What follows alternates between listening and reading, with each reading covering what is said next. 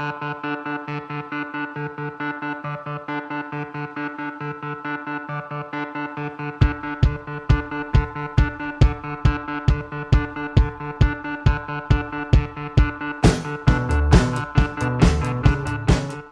to Crossfade, the dueling album review show about expanding your musical horizons. I'm your host, Matt Helgeson. Producer and co-host Jason Daphnis here as always. Hey, Matt. Hey, Jason. And this week we have a very special edition of the show. It's a little bit similar to what we did a few months ago with the sad passing of Florian Schneider from Kraftwerk. I guess every once in a while there's a musician that sort of is maybe innovative enough and really just made a mark in music and their instrument that really changed things. And I think, sadly, if you've been paying attention to the world of music in the past week and a half, you've heard the sad news that Eddie Van Halen of Van Halen has passed away. And so we wanted to do a special edition about Van Halen, talk about the band, talk about their music, and also Eddie himself and his impact on music, and specifically his impact on the art of electric guitar, which is hard to really understate. And this week, to help us kind of talk about Van Halen and Eddie's legacy, is the man that literally wrote the book on the band, Greg Renoff. He's the author of Van Halen Rising, How a Southern California Party Band Saved Heavy Metal. Greg, welcome to the show. We're so happy to have you. Hey, guys. Thanks for having me on. I appreciate it very much. Yeah, absolutely. And we should also plug, which is also related because he's the producer of Van Halen, is in addition to many other famous and very big bands in rock music. Greg's most current book is Ted Templeman, A Platinum Producer's Life in Music, which I'm very, very excited to read as well because, obviously he was the Van Halen producer, but he worked with everyone from Van Morrison to Captain Beefheart to Jason, your beloved Doobie Brothers. Yeah. Templeman really worked with a large cast of very big characters. So I'm sure that was an amazing, chance to be able to talk with him about his life and Van Halen. But I just want to start off, Greg, is that I so much enjoyed the book. I kind of one of those things I hadn't really been listening to a lot of Van Halen for a long time, and I kind of had gotten back into him. And then I'd seen your book. We'd interacted on Twitter a little bit, but Van Halen Rising basically traces their saga from, when they were all children. And Eddie and Alex Van Halen have a very interesting or kind of origin story. And come from sort of hard scrabble, background, and up through the creation, getting signed, and the creation of their first record, and the big tour with Black Sabbath that sort of follows that. So for one, I guess, I just want to start off as, obviously, Van Halen is a very important band to you. How have you been feeling since Eddie passed? I mean, I know that it must be kind of a blow, given how much that he and his music meant to you. Yeah, I appreciate you saying, kind of voicing it as a blow, because it really was. I think there have been a lot of whispers and, I think semi-public discourse about the fact that Eddie wasn't in great health. I think people knew that. I mean, I'm not some insider who was sort of, giving up-to-date stuff, but I think it was kind of known, if people were paying attention, that something had happened in 2019 that had prevented them from touring with Roth and potentially with Michael Anthony, and that was actually confirmed by Irving Azoff soon after Ed passed, that actually was a real thing that was going to happen. And so the fact that didn't happen when Roth was talking about it in certain interviews, that they were going to do stadiums, you kind of had a sense that something had gone amiss. And then, again, hearing whispers that Eddie wasn't 100%. So that's a long-winded way of saying that you're sort of prepared for the worst, that you sort of think, well, this person probably isn't in the best of health and something could happen. But yeah, it was, I don't know if shock's the right word. It was just sort of this finale that ended a whole chapter of my life. And it sounds kind of silly to say that in some ways because it's just a band, but it also was sort of my entire rock consciousness from 1984 on through, then was always thinking about what's Van Halen going to do next. And I didn't have tremendous hope that there was going to be a 2021 Van Halen tour, but nonetheless, you sort of still have that hope, or something's going to happen. It was always what's going on with Van Halen, what's going to happen next. And that's, in a large part has to be considered over because I can't imagine there being a Van Halen without Eddie. So that's really the strangest part of it, beyond the, the sense that it's difficult to, kind of to realize that he obviously was ill and obviously suffered quite a bit at the end of his life, one way or the other. The cancer, had obviously spread, and he was, he probably didn't die the way we'd all like to die, which is sort of fall asleep and you're gone. So from that standpoint too, it's kind of hard to accept that that was the he really got overcome by cancer. So yeah. Yeah, and I mean, obviously, we saw if you're on Twitter or social media or just the internet in general, there was a huge outpouring, I think, of sentiment from. I thought it was really interesting, just a very wide array of musicians. Definitely a lot of people that operate in the sort of hard rock space and heavy metal space that are sort of descended from Eddie. But I saw like Questlove from The Roots. I saw John Mayer. You know what I mean? I saw a wide variety of musicians. A lot of country guys. Yeah. So, I mean, I think it showed how much that he touched and how, like I said in the intro, I mean, I think there are certain people where there is sort of a before and after, you know what I mean? And I think that music was one way and then music was the other. And I think definitely in the realm of kind of hard rock and heavy metal guitar, I mean, I think that it's almost like a BCAD kind of thing with Eddie, you know what I mean? In the same way that probably existed with, Jimi Hendrix, I think, would be probably the guy that is, I'm sure one of Eddie's, inspirations, and also that had a equal impact on electric guitar.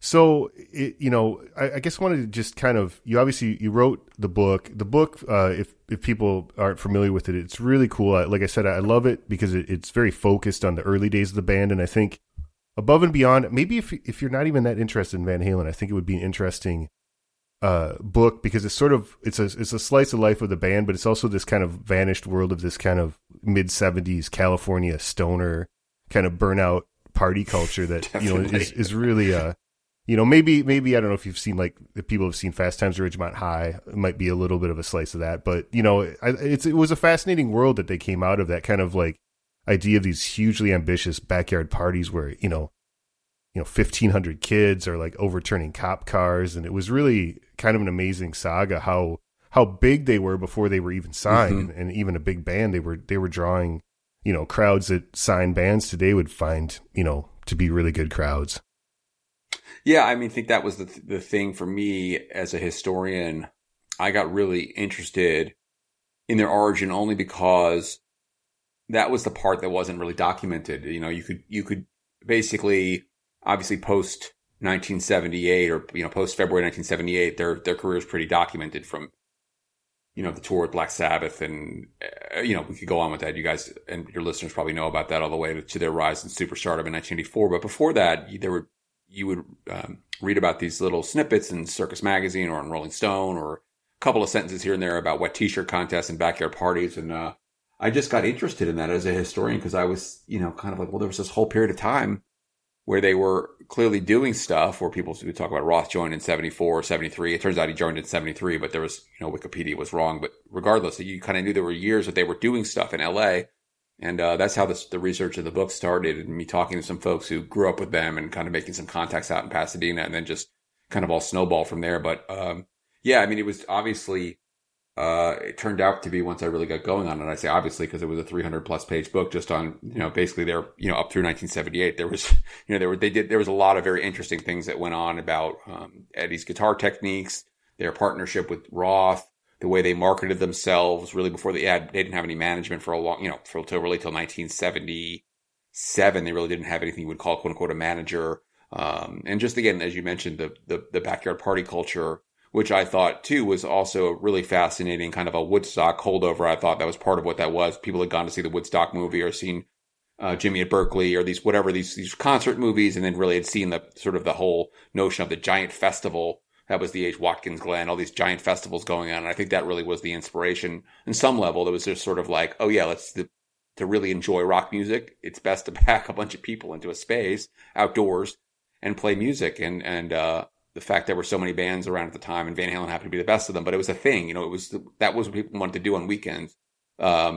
These kids who were looking to party wanted to hear in San Gabriel Valley particularly. And from what I understand, it did go on in other parts of the country, but nothing like this, I don't think, where it was just, that was the thing to do. It was like, let's have a party, let's hire a band. And the best hand to hire at the time was Van Halen. Yeah.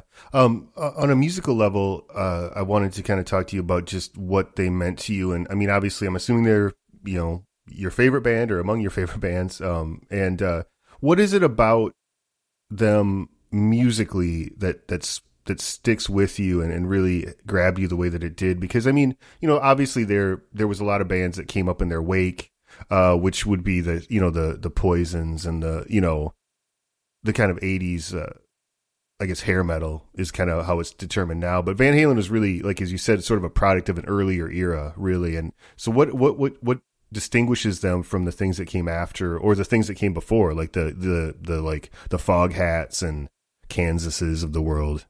You know, for me, I think, you know, like millions of other kids, it was the confluence of MTV and happened to be Van Halen that summer of '84, that spring. I saw Jump, and that really turned me on. I had an uncle who was really one of those really super cool uncles. I love to tell the story that he actually lived with us in 1977. So he's about 10 years, well, I guess 15 years older than me. And I remember very distinctly going into his room. He was staying in this spare bedroom, and he was like living there. And I remember he had this, you know, stuff in the room, and I went back to my mom and I said, Mom, you know, Dad smokes a pipe, but why does Uncle Tommy smoke a little pipe? You know, like that type of thing. You know, he's like that kind of a cool uncle. And but what was most cool about him, honestly, was that he turned me on to, you know, he played Mountain for me. He played the Rolling Stones for me. He played the Doors for me, the Allman Brothers. And it's not like I became like at 8 years old, like an Allman Brothers fan, but it kind of like, you know, he was like, why are you listening to whatever? You know, listen to this. As he was probably in his own headspace. And then when I came in the room and knocked the room full of smoke, but he'd be like, this is, you know, you should listen to this. This is cool. You know, so that was sort of my pre Van Halen. But I think I had already started to tinker a little bit with guitar. And I think a lot of it for me was beyond the whole visual spectacle of Van Halen and how catchy Jump was. It was, you know, as a, I think like a lot of teenagers, as a budding, aspiring guitar player, that was sort of obviously much more spectacular than anything Foghat was doing or the Rolling Stones was doing. There was definitely something, you know, for lack of a better term, something hyper athletic the way Eddie played guitar. He played guitar like Bo Jackson played football or Michael Jordan played basketball. And sort of it was like that became the thing. And I quickly realized I was never going to play guitar like Eddie Van Halen or even become a very good guitar player. I'm just sort of an okay hack around guy. I can play a little bit. But, you know, that was sort of part what really engaged me, I think, because the guitar playing was so out there. You know, it was compared to what I had seen and what I knew about. It was obviously, as everybody knows, it was leaps and bounds beyond anything that was sort of around at the time. And so I think that was for me what really kind of hooked me. And then I got to see the 1984 tour, and I don't know if that would have, if I would have stayed as big of a fan if I hadn't seen the 1984 tour. I was fortunate enough to be able to go to see that just kind of through just the luck of being able to scalp a ticket to school basically as a kid. And it was just life changing from the beginning with the big chords of Unchained, and Roth came off the drum riser, and this, you know, there's actually a bootleg of the whole concert on, the 84 tour on, YouTube that was about 2 weeks after I saw them in New Jersey. And it just sort of, it kind of burned into your brain, this whole thing, you know, Roth cursing in an arena. I mean, it sounds silly now, but like at the time, I'd never heard anybody cursing in like a public space before like that. Like, and he was like, you know, let's go across the street and get drunk and all this stuff. And sort of as a teenager, you know, between the Eddie Van Halen guitar playing and the Roth has the whole audience in the palm of his hand, and he seems so larger than life. I mean, that was just sort of, that was it. And I think obviously I was not alone in that belief and that this was the thing, because they had millions of fans. But, you know, I just was the guy who grew up to be a writer and a historian and kind of, you know, did the stuff that, you know, is kind of wacky, which is like read like newspapers from 1973 looking for Van Halen ads. Yeah. No, I mean, like I said, I really, really enjoyed the book. It's one of my favorite rock books I've read for a long time. And, so we're glad you did the work. But, you know, let's get into the music. I mean, we've been mentioning his impact on guitar, and like, I guess, you know, his kind of shot heard around the world was Eruption. And this is like, you know, I grew up, I play guitar somewhat too. And, you know, growing up just in that kind of guitar magazine thing, you know, even years later, like Eruption was still this kind of landmark thing. And we play the whole thing, Jason. I think it's short, and, you know, it obviously, you know, it would, it definitely, I'm sure it would be great to hear it like for the first time. I wish you could take a time machine and hear it like in a club, you know what I mean? In like before the record's out, and just, yeah, I just imagine going into a rock club and just this guy pulling this thing out, and you're just like, what? Like, what just happened? So let's play it. It's pretty impactful.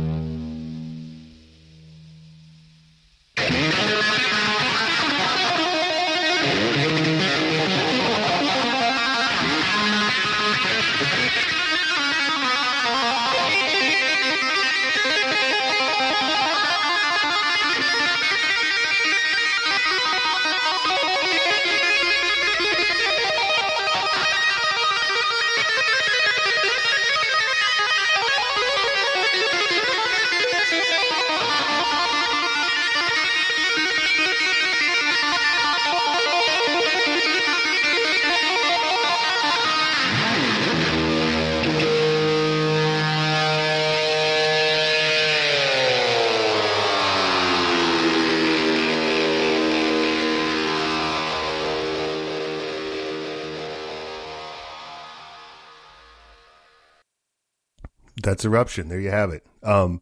Greg, one thing in the book, I know you talk to a lot of, people that were in the LA scene and contemporaries, and Sure. talk a little bit about just how his fellow guitarists kind of, perceived this when he came out and kind of been woodshedding for years, and then all of a sudden just kind of unleashed this sort of incredible force on guitar.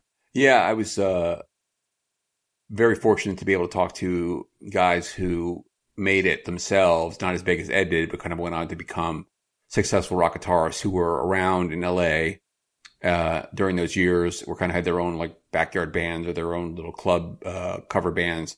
And a couple guys really stick out in my mind. One guy is Tracy G, who later played with Dio. He did a couple of Dio albums in the 90s, a really good guy. And he was, he talks about how when he first saw Van Halen in 1975, he was about 14. He got brought to a club called the Golden West Ballroom, which was a converted dance hall in Norwalk, California. It's now a church, actually. But he said it just blew his mind. I mean, it just kind of changed his life. The same thing that happened to me from this band that he was brought to see. And then he ended up being a guitar player, where he was trying to pursue rock guitar as a career, so to speak, and always followed Ed around to try to watch him. And he talked about how when Ed brought that out, he remembered the first time he went to the Whiskey in 77 to see Ed, the first time in a few months he had seen him, and Ed had striped up the guitar, and he did the Eruption with the dive bombs and with the finger tapping, because Ed didn't really debut that finger tapping in that full-on blown method really until the summer of 77. They recorded the album late summer, early fall, so it was sort of this confluence of techniques. And that's one of the other people I talked to is a guy named Carl Hassis, who was the guitarist in Dred Zeppelin.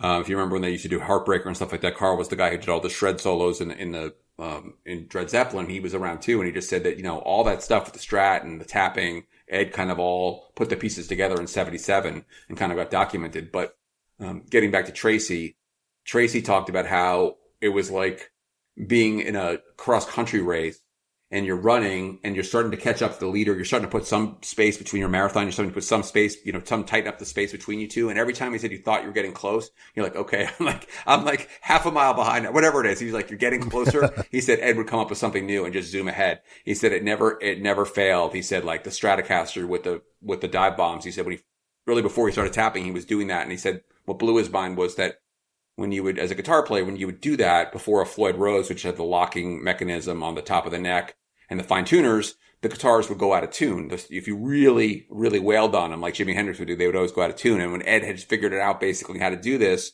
to set it up where it was somewhat balanced and he could do it and he would keep playing. And Tracy said, I was like, that's not even possible. How is he doing that? That's not even, scientifically possible, like Tracy was saying to me. And then of course the tapping and the harmonics and the whole thing about Ed Van Halen.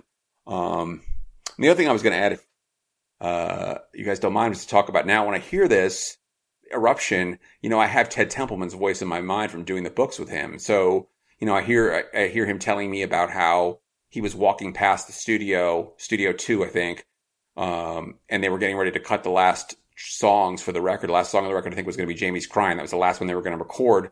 And he heard this solo thing, and he walked in the studio and said, Ed, like, what are you doing? And he's like, oh, this is just something I do live at the Whiskey. Or just my live thing. I'm just practicing it for tonight. And he's like, well, what do you mean? This is your solo, right? You do it live? He goes, yeah, but it's nothing. It's nothing. It's just my thing. The guys go get beers and I play or whatever, And he was like, no, we're going to put it on the album. He's like, we're putting it on the album. And he walked back into the control room and Don Landy was in there and he said, Don, roll tape. And Don said, I already am, because Don had seen Ted getting super animated with Eddie and they cut it. And that recording, there were only 2 takes of Eruption done. Wow. The only edit that was done with the take that's on the album is that there was a little bit of feedback in the quiet part in the middle. There was like a kind of the squeal of the guitar and they edited that, 1 second of sound out. The rest thing is just one complete take of Eddie Van Halen playing it.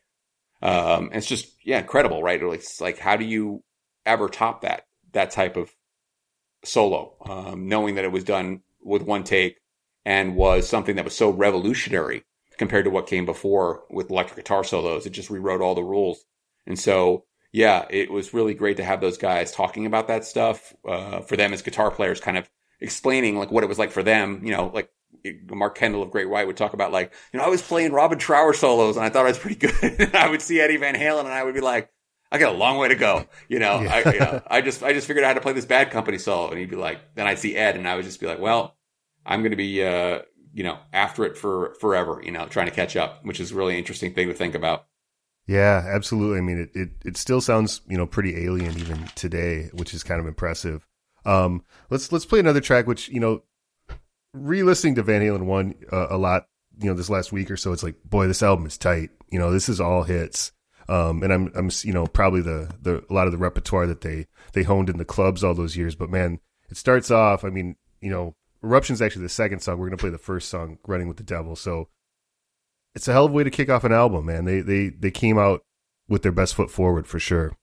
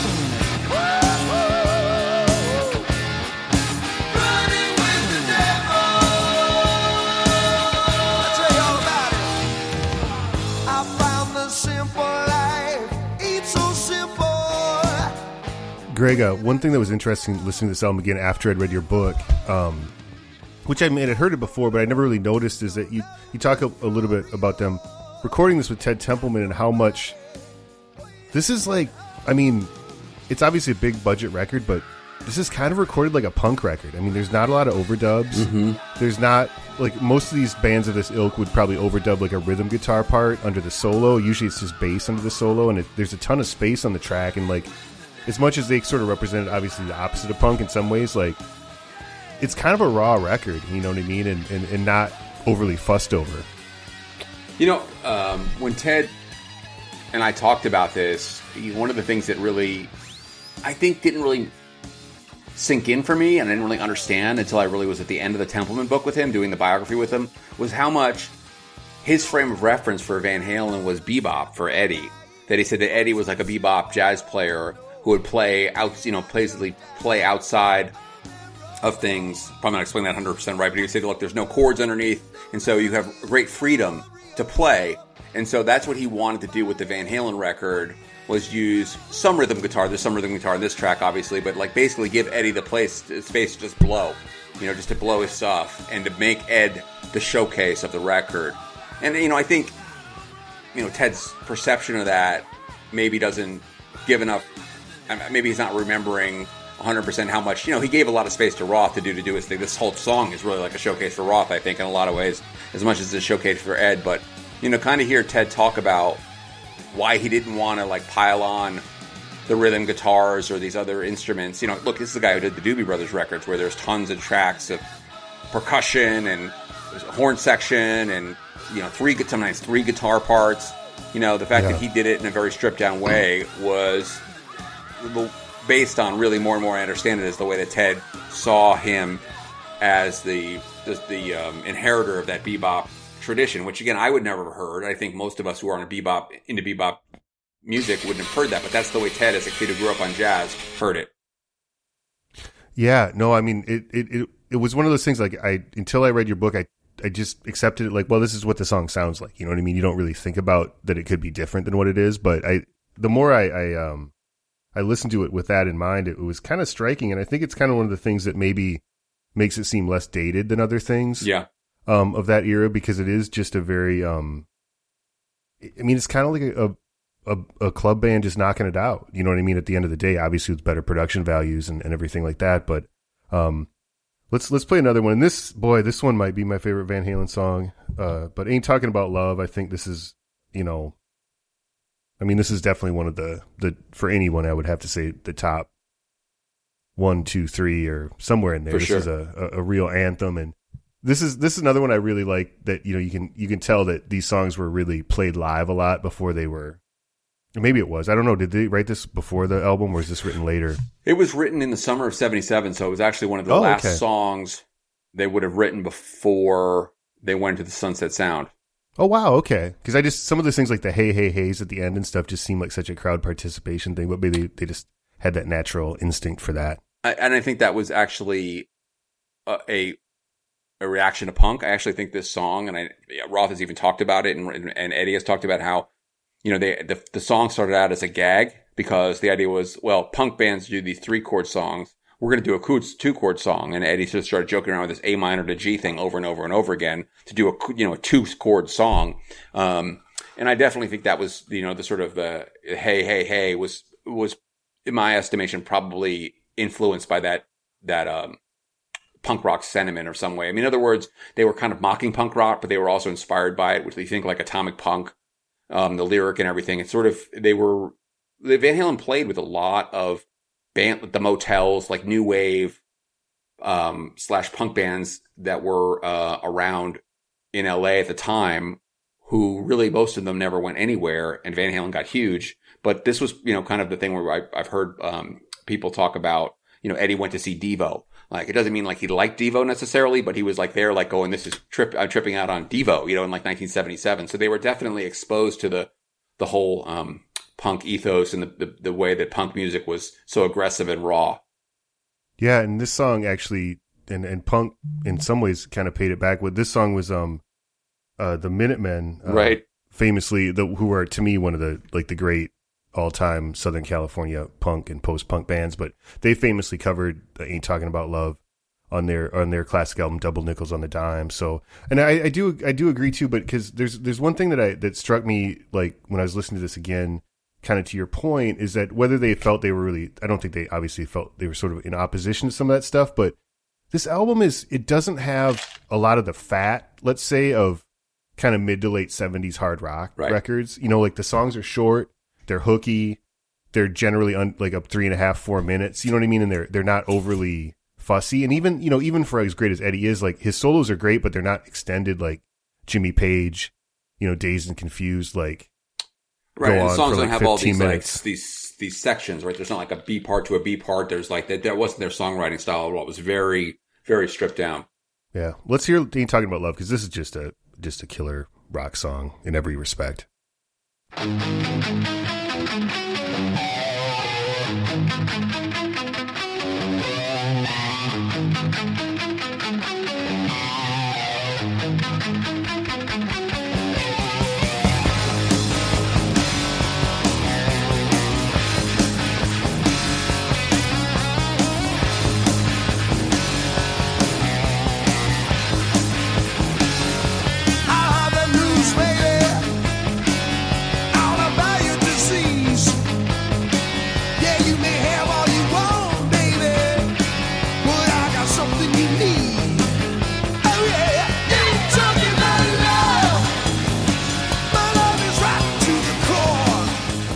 Doing the Templeman biography with Ted, he talked to me a lot about when he saw this lyric. A lot of he had doubts about. I think it's been pretty well documented at this point that he had some doubts about Dave as a singer. That he just didn't know if he was going to be able to pull his weight in the studio because he was sort of an unorthodox singer and didn't really have one of those classic, Ian Gillan, Sammy Hagar, whatever. We go through these guys who are sort of the more classic 70s rock singers.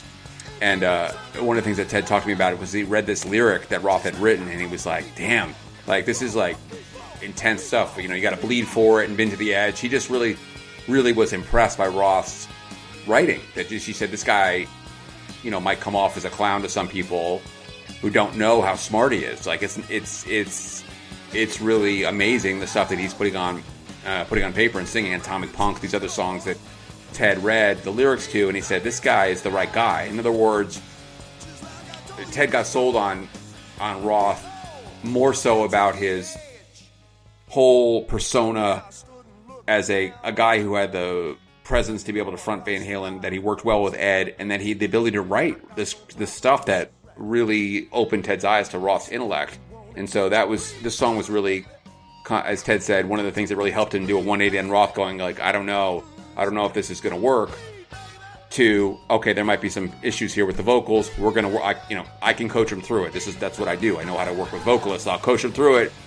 And he did a complete 180 on Roth and became one of the biggest Roth, advocates for Dave. He's like, this is the right guy. And later in the book, soon after that, he, says, if I kicked Dave out of Van Halen or tried to, which he probably wouldn't have been able to, if he tried to make that move, because I think the guys would have stuck with Dave no matter what. And I think Ted knew that he would have made the biggest mistake in rock history, because he basically believes without Dave, it never would have happened without Dave, basically. It never would have been this big. If you put Sammy in there in 77, it never would have been the same thing. They might have been like Ted says, they're good musicians. They may have been, made an impact, but it wouldn't be this like world-changing impact like they had as a band without Dave. Yeah, I mean, they probably would have like opened for Deep Purple or something like that. You know what I mean? And that's about it, But yeah, it's an interesting dynamic. We should kind of get into this, because this really it's a great ending. So and you get into this. Obviously, it's one of the really driving narratives of the entire band's existence. I was really surprised because I knew there was this sort of love-hate kind of tension between the Van Halen brothers and David Lee Roth for a long time, that obviously, which we'll get into the next album, 1984, and that will come more to the fore. But, that's a very well-known part of, Van Halen kind of legacy, is they had that sort of, certain bands are like that, like Oasis is very much known for their kind of feuding as well. I was really surprised, though, how early all these tensions existed, like almost prior to the band, him even being in the band. It was almost like, you get the sense that Eddie kind of had this weird idea that he was the right guy and wouldn't let it go. But I don't know. I got the sense Alex kind of more wanted to just like beat him up the whole time. But yeah, so just talk a little bit about that dynamic, because Roth is like this ultimate kind of, I was trying to I was texting with Jason. I said, like, you almost got to think of like David Lee Roth is like halfway between like Robert Plant from Led Zeppelin and like, Henny Youngman or Bob Hope or something. Like, he's almost this kind of like Catskills comedian / oh, definitely, rock guy. I definitely think like he would have, like, in another era, he would have been like a Borscht Belt like superstar. He would have been like, and he would have done his thing on the Catskills or something like that. Yeah, I think the thing about Roth is there was always this probably half admiration, half just sort of shake your head from the brothers with Dave. I think they knew that Roth was good at what he did, but I also think they, from the get-go, realized what he was good at they needed, but they didn't necessarily respect it. I'm not saying they didn't respect Roth as a contributor to the band. I think they knew he wrote the lyrics and stuff like that. But those guys in particular, think about Alex Van Halen. Alex Van Halen, I was just talking to someone about this on Twitter the other day, to the best of my knowledge, has never played live on stage without his brother with anybody else. I have racked my brain. Ed did stuff with, Michael Jackson. We're going to go to Ed, would show like jam with the Pretenders in '82. He would do these things where he'd show up and play. To the best of my knowledge, Alex never played on stage with anyone but his brother. Sammy played guitar on stage, I understand, but it was always, he only performed with Van Halen.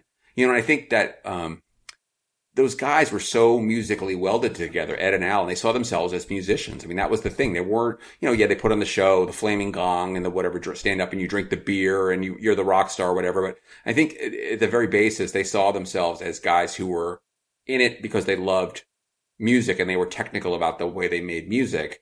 And I think they saw Roth as this guy who was sort of a necessary evil. Again, wrote good lyrics. I know that they knew that he finished off Ed's songs. He definitely did. He was an important component to that.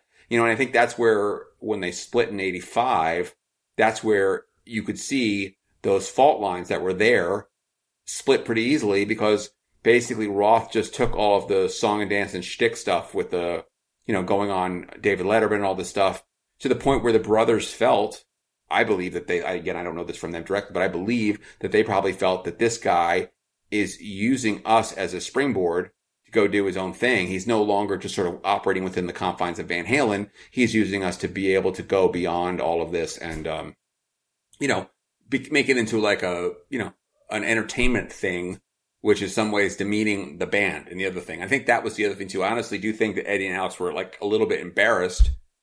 And it sounds silly maybe in retrospect, but I think they were a little bit embarrassed that Dave did what he did with Templeman with the EP and all that stuff. And they probably thought it was silly. Now, like doing like Just a Gigolo. Yeah, like I think they probably thought it was silly, right? I mean, I think as a fan, I appreciate it. And I think a lot of people appreciate it. And I think I understand what their goal was. Ted and Dave's goal was and all that stuff. And Ted has been very forthright with me. And I think in the book to say that if he knew that this was going to basically cause worse relations, he never would have agreed to do it. He just thought it was going to be like a thing to just basically, give Van Halen some breathing room. He wanted to give, they weren't getting along. And he thought, okay, if Dave's EP comes out, everyone can kind of have do their own thing. Dave could go do his thing. Ed can do whatever he wants. And they can sort of have some space to kind of be apart from each other. And that all backfired, obviously, no doubt about it. But I mean, I think that was the thing, is that there was always this, it's like some Roth has famously said, when did the tension start? And he was like, when wasn't there tension? It was like, he's like from the first time, and which was really, I think from the beginning, they were always like a little bit like, they had their doubts about Dave as a singer, and they just were like, I don't know. And their friends, as I documented Van Halen Rising, a lot of their friends are going like, I don't know about that. You're like ruining, talking about how like the Jeff Spacolis of the neighborhood are basically going, you guys have ruined your band by letting this guy in your group. I mean, really, that's what they would. Yeah. I mean, it was striking to me to just like, Roth, like usually people kind of become rock stars and start acting a certain way. You know what I mean? After success kind of goes to their heads. Like it really almost sounds like the opposite. Like it sounds like he was just walking around, not even in a band, like 16 and just acting like he was a rock star, just like walking around his high school and stuff. And, like really before he'd even done anything, like he just had, certain people must just have that innate showmanship and confidence. For sure. I mean, it's like, guys, I did the Van Halen Rising book, and I interviewed some guys that he went to middle school and high school with. And it was great because they were actually like his sidekicks in high school. And, one of the guys told me this very famous story, now famous to me, in my mind, is that they went around the table in like 7th grade, like, what do you want to be when you grow up? And one guy's like, I want to be an astronaut. I want to be a police officer. And Dave was like, I want to be a rock star. And the guy told me, they all laughed. They all laughed. You're not going to be a rock singer. This is like 1969, probably. Well, 68, probably, middle school. So it's like the Beatles are big, the Doors. You're not going to be Jim Morrison. Who are you kidding? And guy was like, well, lo and behold, 10 years later, he did it. He was really, he lived it. And so, then that was part of it. I mean, that Roth was all in. One more quick thing that somebody told me, which I thought was so insightful when I did the book, was that somebody said to me, he said, like when you have like a, like you're doing like a, something where you're performing like, or like you said, like a band in the backyard, or you're like doing skateboarding or something. And like, there's always the guy who like overdoes it, who like comes out with all this gear on if he's skateboarding. And you're like, dude, we're skating on a half pipe in the driveway. And he's like got all this stuff on, like, whatever. He's got it like over the top. He said, that's what Dave was. It was like, he was all in from the beginning. Like, you know what I mean? It was just, it always seemed like overkill, but he was totally committed to his art way before it seemed reasonable to act like that, if that makes sense. Yeah. No, that was one of the great parts about the book. I want to play another song because, you talk about Roth, the songwriter and the lyricist. Sure. And I think that sometimes, his outsized persona and his showmanship and his, he's just a lot, right? And I think sometimes that might overshadow the fact that he really was, in his own way, a very good lyricist. And I think that he had a lot of, there's a lot of moments on Van Halen records sometimes that are a little more like empathetic, I think, than people give them. And I want to play Jamie's Crying, which I think, great one. This kind of brings, I think, the pop element of the band that I think really sets them apart from like a lot of these 70s bands that they kind of came out of. Is they sometimes they kind of wrote these almost like Beach Boys, Beatles-esque kind of pop songs within the context of heavy metal certainly you would never hear like a band like, Black Sabbath or Deep Purple or Rush or any, well, Rush kind of got poppy later, but,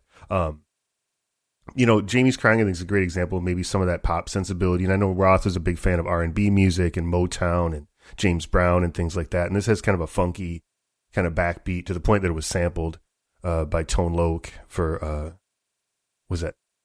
what song was Tone Loc? Was that Funky Cold Medina? Wild Thing. Yeah. Wild Thing. Yeah. Wild Thing.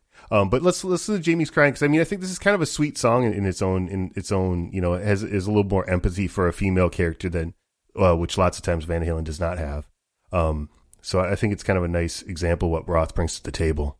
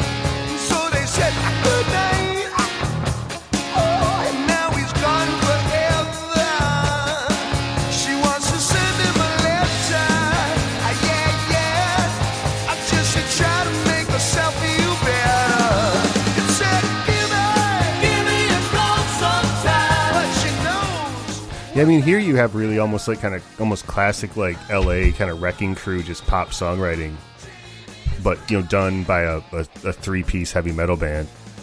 Well, and this is another, I think, one of the best examples of what great songwriters these guys were, meaning Ed and Dave together, because this song wasn't finished. So when they came in the studio, they had basically the outlines of the song, but there were no lyrics and the melody wasn't finished. They had the parts, and they finished it in the studio. And this is where what Ted would point to the genius of Roth as a lyricist, because when he read the lyric, he's like, I don't know. And then he sort of really understood. He was like, oh, it's like one of these like 60s Motown, why does love have to hurt so bad? Why does love have to be so sad? It's one of these like happy sounding things that's like sad, right? Or this real like a lot of those Motown songs, like, where have our love gone? Yeah, it's happy sounding, but it's like the lyric is like so like you want to cry if you read the lyrics. And so he said this is the genius of Roth, that Roth had all this songcraft that he was able to bring to the table. It's like, Ted would have said something like a normal band would have written some song about getting drunk on Friday night and looking for girls or something, and he's like, it'd be forgettable, but like Dave wrote this lyric about this girl who's broken up about this guy who basically didn't tell her the truth, and she's like sad and stuff. And he said it was just another example of how Dave on the spot really wrote this. They wrote the lyrics in the studio. And as I say, there's really not any filler, I would say, in Van Halen 1. It's one of those albums that's, kind of like Led Zeppelin 1 or something, where kind of front to back, it's all quality. But this was again one of the things that helped Ted really lock in on that Dave is extremely gifted in his own way. He's not maybe like a world-changing lyricist or something, like Eddie is a world-changing guitarist, but he was a guy who was much more talented in a lot of ways than anyone would give him credit for because of his image, and so this was a song written in the studio, one of the last, in fact, this was the last song. They cut Eruption, if I'm remembering correctly, then they did Jamie's Crying because they finished the lyrics and they were done. That's crazy. Wow. Yeah, because now it's such an iconic one of theirs that it's always fun. I love those stories where it's like, the biggest song on an album was just like this. Let's cut one more. This is kind of a toss-off thing, and then it ends up being like the hit, And if you guys run the song again from the beginning, I'll tell you something else which is interesting, which I don't have any direct proof for, but I think it's probably accurate if you listen to it. So before they did this, they wrote this song. They had done the demo with Gene Simmons, and Gene had written a song called Christine 16. So I always felt like this may have been an outgrowth of that jam them with like basically that ba bum ba bum ba bum ba bum. Just kind of the feel of the song was kind of an outgrowth of it. And again, I'm not saying that those guys like stole Gene's song or anything or stole his riff, but it was basically like I could imagine they played that song with Gene, and it sort of it evolved into this. That was always my thinking, because it's like they did the demo with Gene in April of '77, and then they went and did Word and Sunset Sound August, September of '77. So it was, they could have kicked the idea around, but it just, I always kind of can hear something there that seems reminiscent, that I always wonder if that was sort of the genesis of that, is the beginning idea of the feel for the song. That's interesting.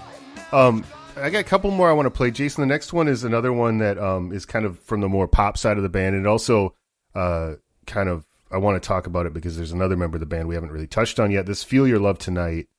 And I think, we've mentioned Michael Anthony, the bass player, who I think, people sometimes make jokes about Michael Anthony, but I think he's actually a great bass player. He's got a lot of feel.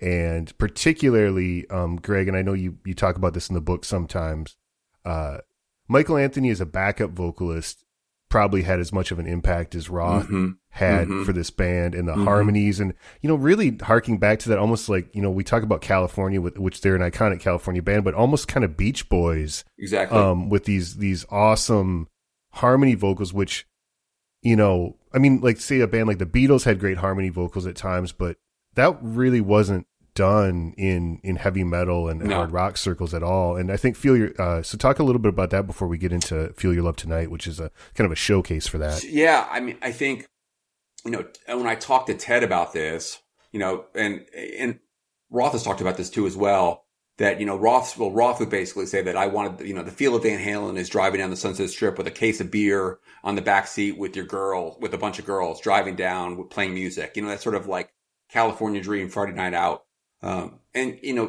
Sort of maybe the earlier analog to that would have been like the 60s, like the Beach Boy, the girls on the beach with the guys with the surfboard. And Ted talked about when he heard Mike's voice and the harmonies of Ed and Mike, he said, it really reminded me of the Beach Boys, like those harmonies. And he said, actually, what I thought was, obviously they weren't going to be as good as the Beach Boy harmonies, but it gave a youthful California feel. Like he just felt like subliminally when you did that, it sort of like harkened back to that type of music. And he really wanted to amplify that on the record to make sure that was front and center with the rest of the music. The other thing he always talked about, which I thought was really interesting, he talked about how Mike's voice was so powerful that actually a lot of times in those early records, Ted would double Ed's part. So Ted and Ed would sing the same part of the harmony together, and that would be mixed in. So a lot of these, like Feel Your Love Tonight for sure, Ted is singing. You can't hear him or you distinguish him, but he's in there singing because Ted was a vocalist himself from Harper's Bazaar. And so, there was this participation by the producer to kind of get that harmony just right where he felt it would really kind of, again, give it that. He said that he wanted it to be heavy metal that would make you smile. That was really Ted's approach. He's like, there's always so serious and sort of like, he talked about Black Sabbath and Deep Purple, and he's like, yeah, whatever. The stuff has sold a lot of records in Warner Brothers and it was cool and everything. Kids loved it. But he's like, I wanted it to be an upbeat, fun thing. Like these guys could play like heavy metal guys and scream like heavy metal guys, but I want it to be pop. I want it to be something that would make girls smile and make guys smile and have a good time when they listen to it, rather than just sort of being like, yeah, let's get all, intense and angry when you listen to this music. Yeah, let's hear Feel Your Love Tonight, because this is a real kind of a showcase for those harmonies.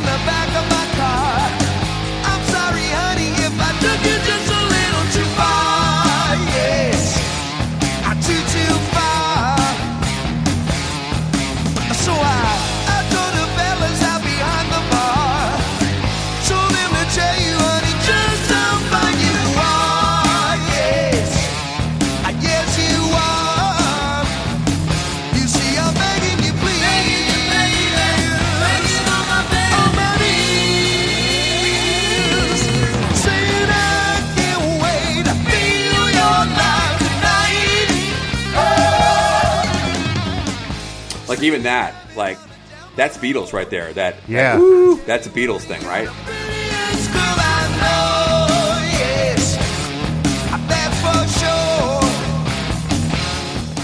yeah, I mean, I think in that way, you know, he kind of, which I think I wanted to play maybe one more off this and then we'll move on to 1984, but, you know, you start to see where they're kind of dragging hard rock kind of out of the 70s, even though this still is the 70s, but like into what would become the 80s, you know, and the kind of the bigness of just 80s music just has that certain big pop, right? Like in all genres, really.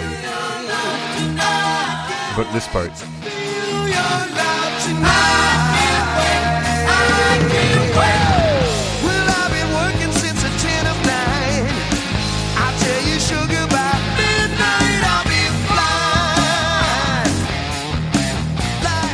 Yeah, and then one more I wanted to play just because, I mean, I think this is a really well-crafted album. I think the last song to me is just kind of what I imagine, and Greg, you know, you can jump in here too and correct me if I'm wrong, but this On Fire to me just kind of feels like a remnant of like, this was just a kick-ass bar band.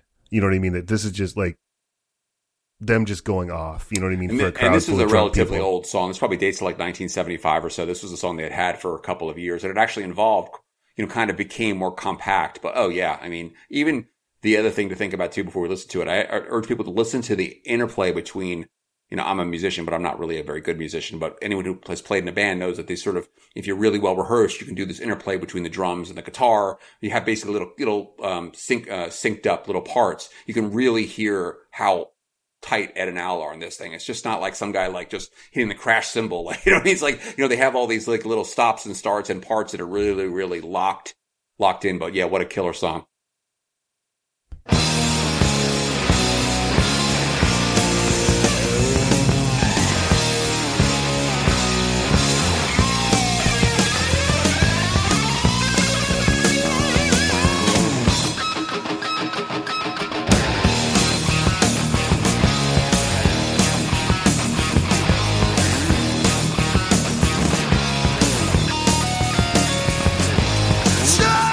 The harmonics there.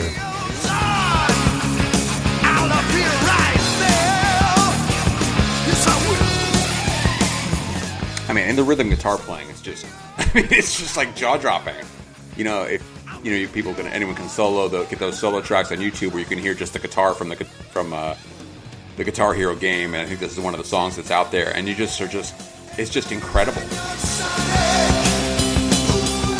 All these little parts.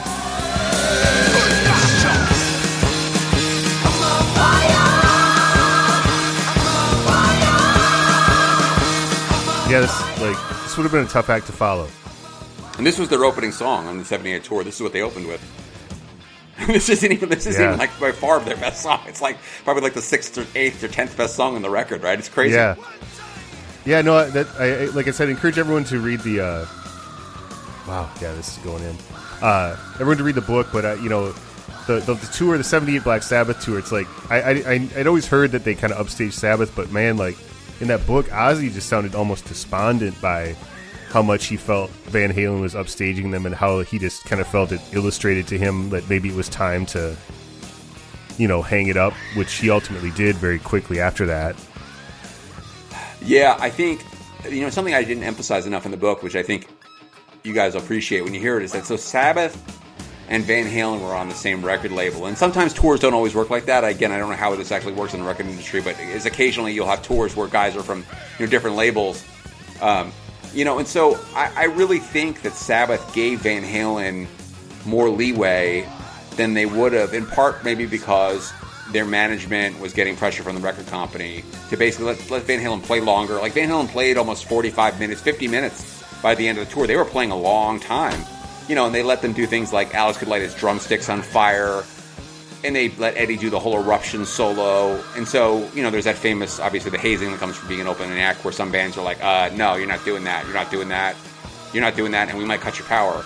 You know, I think that, you know, maybe it's to the credit of those guys. I don't know how kind of locked in Tony and Ozzy were at the time and kind of focused in on the stuff, but maybe they just felt they wanted to give Van Halen a chance. But they really gave Van Halen space to really blow them off the stage, if that makes sense. Like, they gave them like all the ammunition to do it. The strobe lights with the drum solo, a lot of like the stuff. And I think probably that had to do with like Warner Brothers was like, we're pouring a crap load of money into this tour.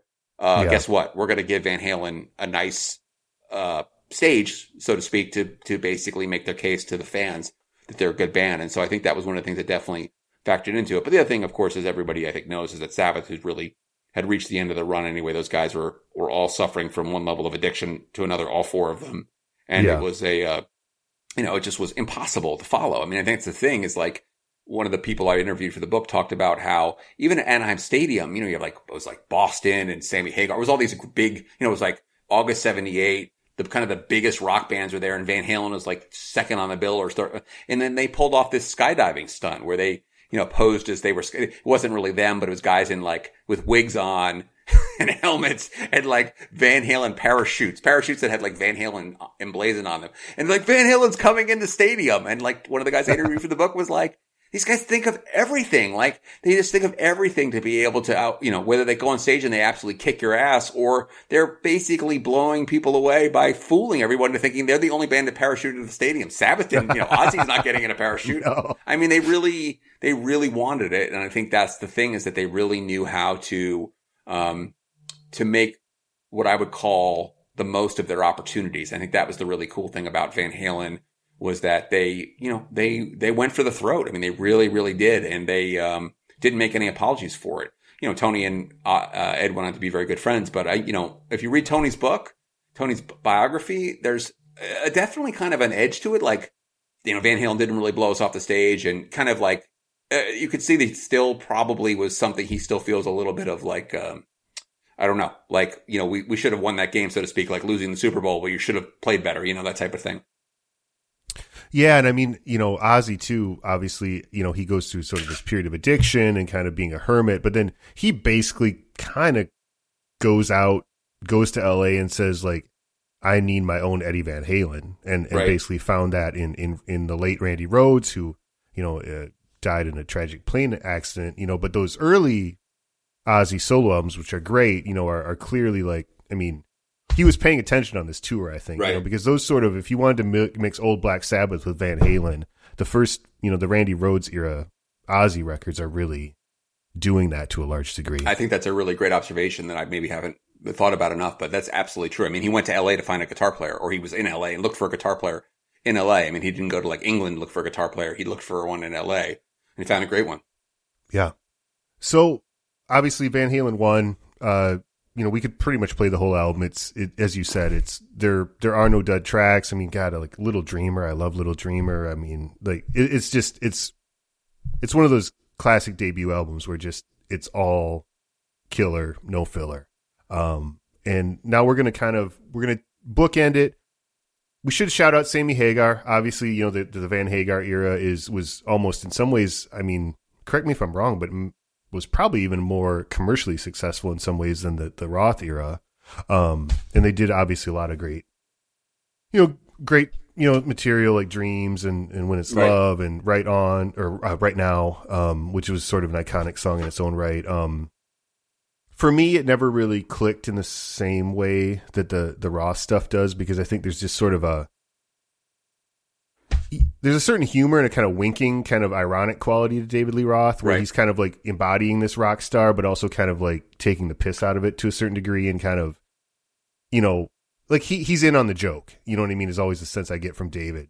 Where Sammy is just, seems like he's like, as you said, he's a classic 70s rock dude, right? He just, seems like a good guy, and they did some stuff. So we're going to go to the end of the Roth era now, which is 1984. And, so it's kind of interesting. They've gone through, obviously, their ups and downs. I think, some albums were really good. I'm a big fan of Fair Warning, which is probably sort of the weirdest and darkest Van Halen album, but I love that album. Women and Children First. Diver Down, which I think is right before this, was sort of, maybe, that almost feels like they were maybe running out of gas for the first time. So talk a little bit about, them going into this era. And obviously, at the beginning of the show, we mentioned we did a tribute show to Kraftwerk. In the interim, Eddie has really actually embraced synthesizers for, despite being like the world's preeminent guitar player. He obviously had a background, which you talk about in Van Halen Rising, with piano lessons and classical music. His dad was a musician. So talk a little bit about what's kind of happened both in the band and musically, because 1984, I think, is equally a strong album as Van Halen 1. It's a different record in certain ways, but, you know, it still has that kind of Van Halen feel to it. And I think this is what took them, perhaps, this is sort of actually the time when I was sort of becoming conscious of knowing about music that wasn't just what my parents played.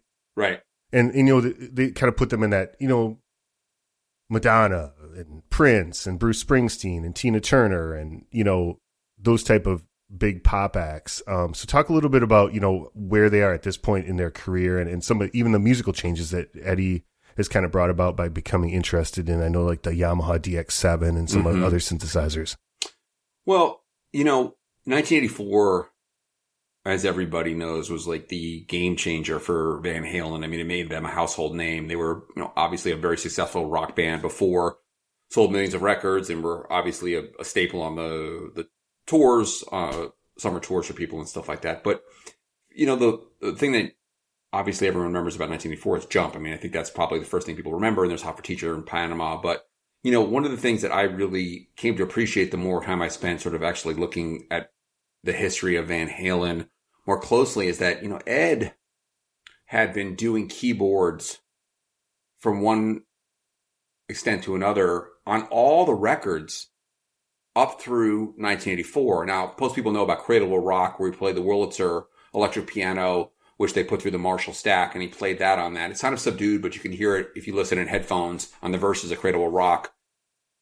You know, then they go into Fair Warning, and interestingly enough, there's the stuff at the end of Fair Warning called Sunday Afternoon in the Park, where there's a keyboard, kind of like almost like I forget what it's who makes I can't believe I can't, Electro Harmonix makes this kind of chintzy, almost kid-like keyboard that Ed played. But also, since some of the multi-tracks have leaked, there actually is a little bit of very, very subdued keyboards on So This Is Love. Like there's actually a track of keyboards, and I'm like, oh, he played keyboards on So This Is Love too, and you can hear that in the multi-tracks. Then you go on to Diver Down. Not only is it Dancing in the Street, where Ed played the keyboard on that, but there was a mix of Secrets, which is an album track from the first side of Diver Down, where Ed plays keyboards as well. Parts of it is on YouTube. There was a mono and a stereo mix done for radio that had a more, again, I assume this was on Ed's behalf, they mixed the keyboards up. It's not super pronounced, but you can hear keyboards. You know, and so when you get to Jump in 1984, you sort of realize this guy's been wanting to do this for a long time. And I think both Templeman and Roth, and probably Alex too, I think Alex to some extent too, were really wanting to put the brakes on that because they really felt the identity of the band was based around being a rock guitar driven band. And I think eventually by 1983, Alex kind of really started to side with his brother, started to hear how great Jump was. The song idea for Jump, which was kicking around in 1982, and Dave and Ted both kind of, and I presume Alex as well, were kind of like, nah, this isn't for us. We shouldn't do this. You know, and then that sort of became this, one of the real friction points between Ted, Dave, and Ed was about this song.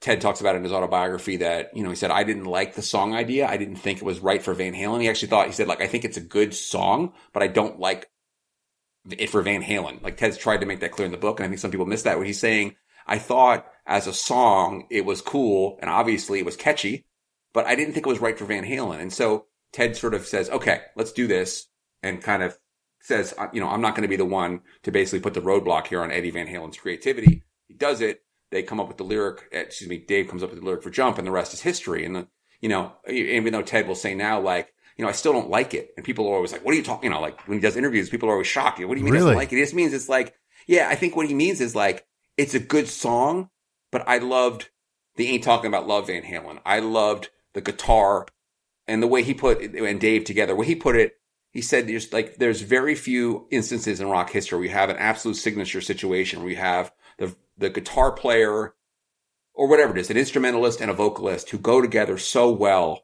that it's sort of a profound, sublime experience to listen to it. And that's where Ted would talk about it. He said, like, why would I want to alter that? Like, why would I want to have Ed play keyboards where, as creative as he was on keyboards, and he was such a good songwriter, he said, to me, it was just another guy playing keyboards. He wanted to basically to showcase the virtuosity. And he felt like Eddie Van Halen on keyboards to Ted wasn't showcasing Ed's virtuosity as a musician. And that, I think that's a Ted thing that maybe not everyone can kind of wrap their head around, because I can hear sort of like this ability, but I think what Ted's saying is like, there's like, Jimi Hendrix, Dizzy Gillespie, and Eddie Van Halen. Why would I ever tell Eddie Van Halen or Jimi Hendrix, hey Jimmy, why don't you play drums on this track? We'll have Mitch Mitchell play guitar. So whatever, like, Jimmy might be a very good drummer and might be a really cool drummer, but like, why would you ever take the guitar out of his hand? I think that's where Ted was coming from with it.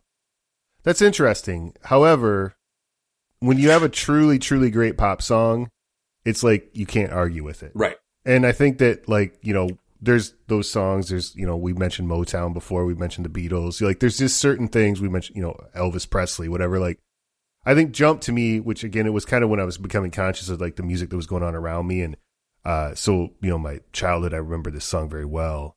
And we'll play it. But I mean, to me, it's like instantly. I actually want to also mention something where I read it was a book. I can't remember what book. It was a book about hip hop.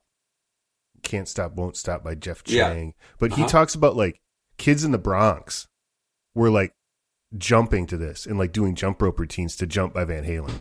Kids that were part of like the hip hop circles in the Bronx. So like to me, this song is just so universal. I don't know. It's pretty much, I don't know what else you'd want in a pop song than Jump. So let's play it.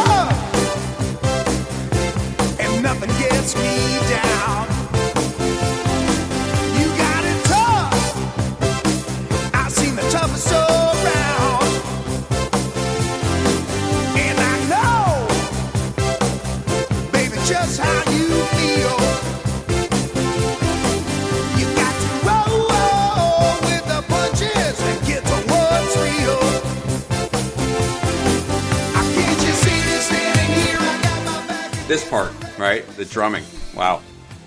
Yeah, these kind of offbeat.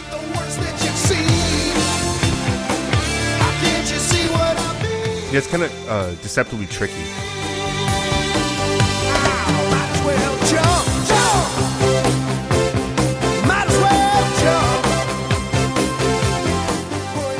That's the other thing here is where we can really point to Dave.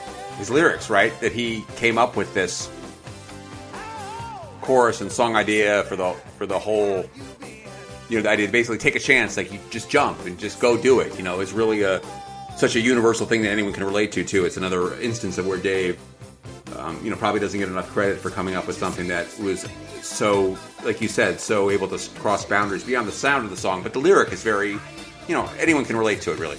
Yeah, absolutely. And even just in the physical act, just like little kids like to jump around. You know what I mean? It's just such like a infectious thing. And there's another clip I would urge people to go on YouTube and check out that when I saw this a few years ago, it blew my mind. It makes sense. There's a clip from Soul Train of Jump being played on Soul Train. And of course, 99% African-American audience, or basically people dancing, 95% of them are black.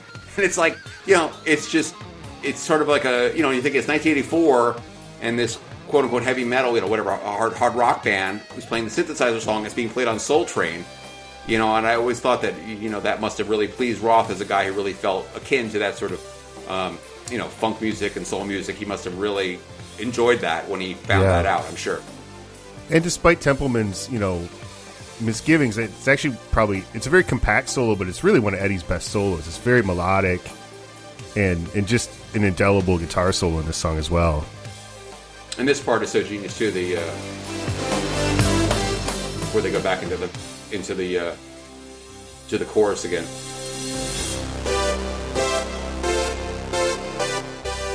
If that's not a hook, I don't know what is. Right? That's like, yeah.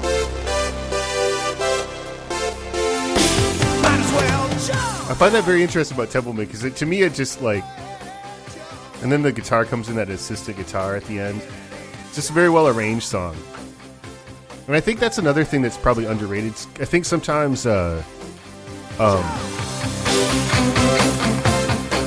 because Eddie is so virtuosic on the guitar, I think sometimes his skills as a composer and arranger are probably overlooked. Because he really is a very clever arranger. And one thing that I like about this album in general, and it's a song I want to get to later, but I'll Wait is another synth one. But I find that the way Van Halen incorporated synths was cool to me, because a lot of bands of that time, older bands, it was almost like, hey, like, you know, whatever, this Duran Duran is happening and stuff like that. Right. But like, Van Halen essentially just like adds the synths as an instrument in lieu of the guitar. Right. And the rest of the track really isn't any different than something they would have done in 1977, right? Like they're not, it's still the big drum sound. And another one, shout out to Ted Templeman, another thing on these records, they got through the 80s without betraying like a good drum sound.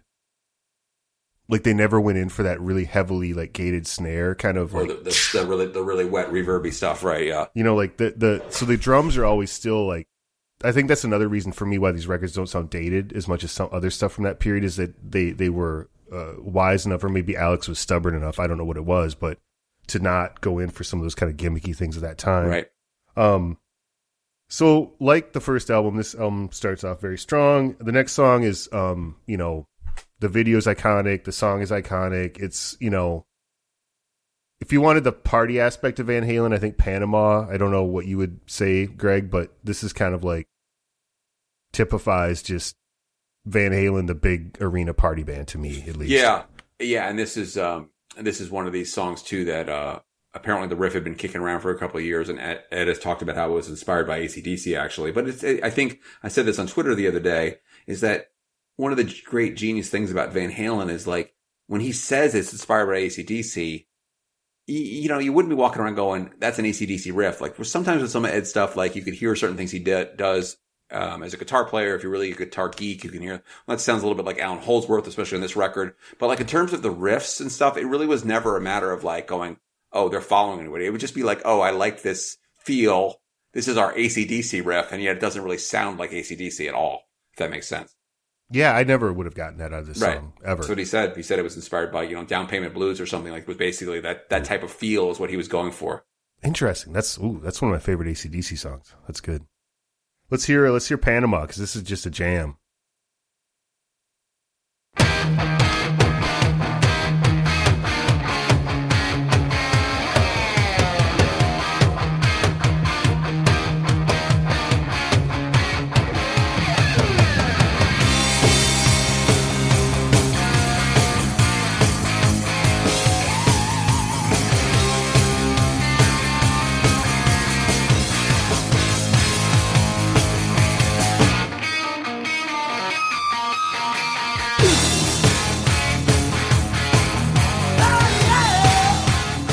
One thing I like about Van Halen is they have certain like accent beats that I know are timed to like pyro at the concert. Right. Like that, ooh, you know what I mean? Like I know I didn't see the concert, but I guarantee.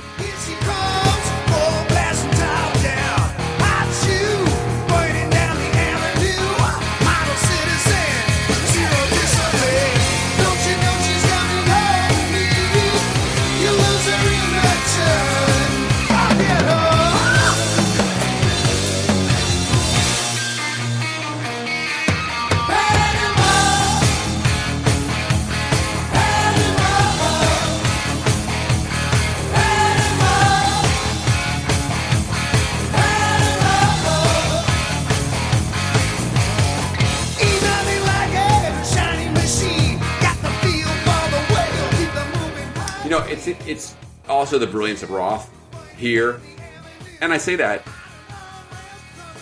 with all care, to use that right word, because how many songs have we heard about cars that sound so cheesy in retrospect, like guys singing about cars, right? It doesn't usually sound like, it just sounds kind of silly, and it's such a cliche, right? It's like, I've got my mean machine and I'm cruising on the highway or something like that. And this whole song is in theory about a car, but could be about a girl, but it's about a car, supposedly about a dragster named the Panama that Roth saw. That's what he says. But, you know, there was just a way that they were able to especially lyrically, approached some of these subjects, Roth was so good about making it where it just seemed to fit in the pocket of it makes you smile, but yet it never seemed to be like, as you said, like over, like there's maybe like a little bit tongue-in-cheek stuff, but it never seemed like cliche or cringy, where so many songs about cars. Yeah. And we go through and like we could list 30 songs about cars that are just like, yeah, that probably wasn't a good idea. That sounds really silly. There's a certain intelligence with Roth that like he knows it's over the top and ridiculous. It's over the top and ridiculous, and he's kind of winking at you, saying like, like this section right here. Actually, yeah. Well, I'll shut up here. Between my legs, ease the seat back. Which is just absurd, but yeah. But that's the thing about Roth is he pulls it off, because I always think he's kind of like half, like kind of cracking himself up. Right. And it's the type of thing you could, like, as a teenager, you could listen in the car, like, you could, like, as a teenager, I was type of thing, I'd be like, Mom, turn this part up. And, like, I'd like, rewind it. Let's listen again. And she'd be like, what is she saying? Like, I'd be, like, chuckling or something like that. But it's, like, it's not, it's just, like, one of these things that was, like, tongue-in-cheek and funny enough where you could, like, chuckle as a teenager, but it doesn't come off as, like, I don't know how to explain it, like, out of character for, like, what you would expect for the coolness of Van Halen. You know what I'm saying? Yeah, I don't know. yeah. I'm not explaining it. He was very, like you said, very good about that sort of, like, not crossing into those lines where it just, you sort of, it just seems, to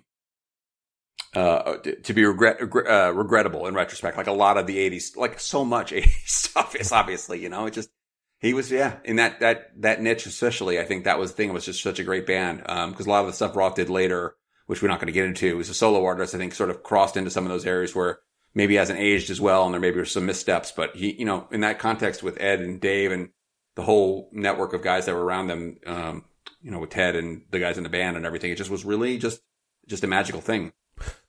Before we go to the next song, I wanted to ask you something I was just sort of curious about, is that, obviously we listened to Van Halen 1, and that's, clearly a band that's just hungry. They've been working at this for 5 or 6 years. They want to be signed. They've been honing their craft in the clubs for a long time, and they're ready for the prime time and they want to go get it, right? 1984, they've done a bunch of albums now. They've become a very huge arena rock band. I think, internally, I would imagine they're starting to splinter a little bit, and those, tensions that always existed between the Van Halen brothers and Roth are coming more to the fore. They did some albums, which, again, I just want to shout out Fair Warning. That's a really cool, weird Van Halen record, but it's also very dark. It's probably the only, like, not party record that they ever did. You know what I mean? It's a very dark, kind of has some weird songs on it. I always say it's like the most metal of the Van Halen records. It kind of reminds me of Presence by Led Zeppelin. Uh-huh. Like, it's got some kind of bad vibes to it. You know what I mean? And it doesn't seem like super happy people are making that record, even though I think it's a great record. And even some of the hits, like Mean Streets, are kind of, very aggressive, Diver Down is kind of padded out with a lot of covers. I know that Alex and Eddie, in years after that, I was looking up some interviews, and they didn't speak very highly of that record. So it almost get the sense of this band is like, they've gotten big, they've gotten fat, they've gotten happy. The lead singer's got lead singer disease. How do we account for the fact that they come back after all this with probably their most perfect record that they did since the first album? Well, I think a couple of things happened. I think, first of all, you had a guy who was a prolific songwriter, and I think that was the one thing with Ed Van Halen. They had tons of material. Even the thing is, like, the 25-song demo that they did with Templeman in 77, House of Pain, which is the last song on 1984, was a song from that demo. So they drew on that demo for one of the songs. But in addition, I think the thing is that Ed had his own studio now and was really able to experiment and to work through some of these songs. One of the things that was eye-opening to me in talking to Templeman so much and working on the book with him was his real misgivings about the building of, basically not the building of a 5150 studio, but basically the shift where the decision was made by Alex and Ed that they wanted to record up there, that they wanted to cut the record up there. Ted was really uncomfortable about that idea because, well, he just felt that home studios have a tendency to get people to lose focus. And so there was this whole saga of the making of this record. But on the other hand, Ted has talked about, and I think it's easily understandable to people, is that if you have your own studio, a song like Jump, you could really perfect in a way, maybe with the old style of recording with Van Halen, where it was basically you rehearsed and then you went and slammed it out. They had the time to spend, Alex and Ed, really working out these parts with some of these more unusual arrangements, especially things like Girl Gone Bad and Drop Dead Legs. The arrangements are a little bit more adventuresome than some of the other stuff they had done in more recent records, certainly for Diver Down, I think. And so, to me, I think, the building of the studio, Ed really having the chance to really nurture his keyboard addiction, for lack of a better term, his like love of keyboards, and really go over that stuff over and over again. I mean, for me, that's really what allowed that record to take shape like that. The other thing to think about is it took a long time to make the record, relatively speaking. They started recording it in May 1983. They had the US Festival, which interrupted them. That was in the Memorial Day weekend. But they worked on it all the way up till basically the end of November. There's a whole saga about the end of the record, but basically it was worked on for months and months and months, much longer than any other Van Halen record. So I think, that sort of method of making a record, which was sort of anathema to Ted Templeman's approach to making records, maybe allowed for some of these things to really breathe and grow and develop over that long summer. Well, I mean, the results obviously speak for themselves, and this album, I think, in the same way that the first album just seems very inspired. You know what I mean? It just seems like they're firing on all cylinders. The next song I wanted to play, actually, you mentioned it a little bit earlier, and it was a point that I wanted to bring up. Eddie is obviously renowned for, pioneering the two-hand tapping technique and taking that to a next level, and his solo and his lead playing. I think that his ingenuity and uniqueness and kind of eccentricity as a rhythm guitar player probably gets overlooked a bit because it's just not the type of stuff that's as flashy. I wanted to play the song Top Jimmy because I think this song is just, he did he play a lot of fingerstyle? It sounds fingerstyle to me sometimes, his rhythm playing. He didn't really. Oh, really? No, he didn't. Sounds usually like play with a pick. The beginning of Top Jimmy is a Steve Ripley stereo guitar. So that was done by a guitar that actually had 6 separate tracks, one for each string, and you could actually pan the strings to either side of the stereo or anywhere in the stereo mix you wanted. And so when you listen in headphones, it kind of ping-pongs back and forth. So you're talking about you can mix each string of the guitar to a separate track? Or to a separate part of the stereo spectrum within a track. Weird. So it was a stereo guitar. And so Steve Ripley is a Tulsa guitar player who worked for Leon Russell and then had a band in the 80s and 90s called the Tractors, a country band that was moderately successful. But Steve was kind of a kindred spirit. They met and Steve was a guitar builder and came up with this idea of this guitar. And in fact, Ed was the guy who got Kramer to basically go ahead and make these guitars, these Ripley guitars. And so, yes, there were actually 6 dials on it. You could actually go, okay, I want the E string all the way to the right. I want the G string all the way to the left. I want the B string all the way to the right. And I want the D string all the way to the left. And so when you hit the string, you're hearing the different strings in different sides of the headphones. And you can hear that on Top Jimmy where it's ping-ponging around.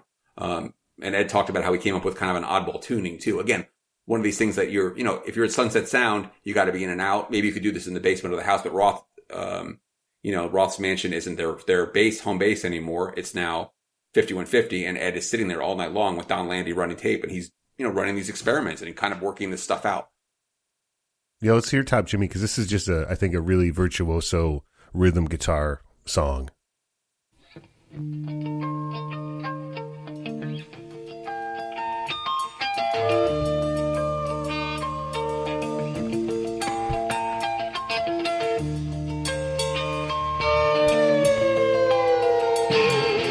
Yeah, so that's the ping pong. That's the Ripley, right? That the single strings.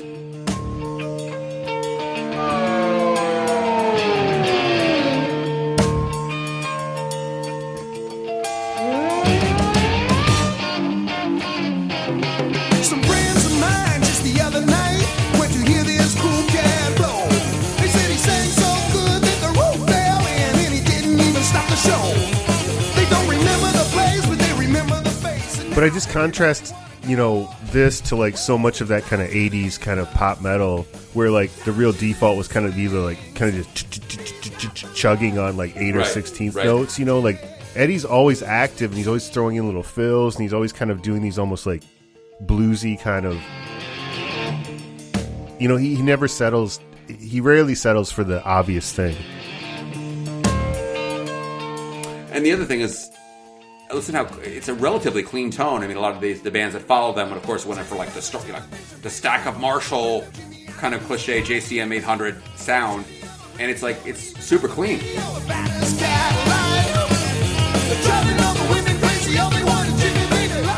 But yeah, he does so many tossed off fills in between riffs. It's just amazing.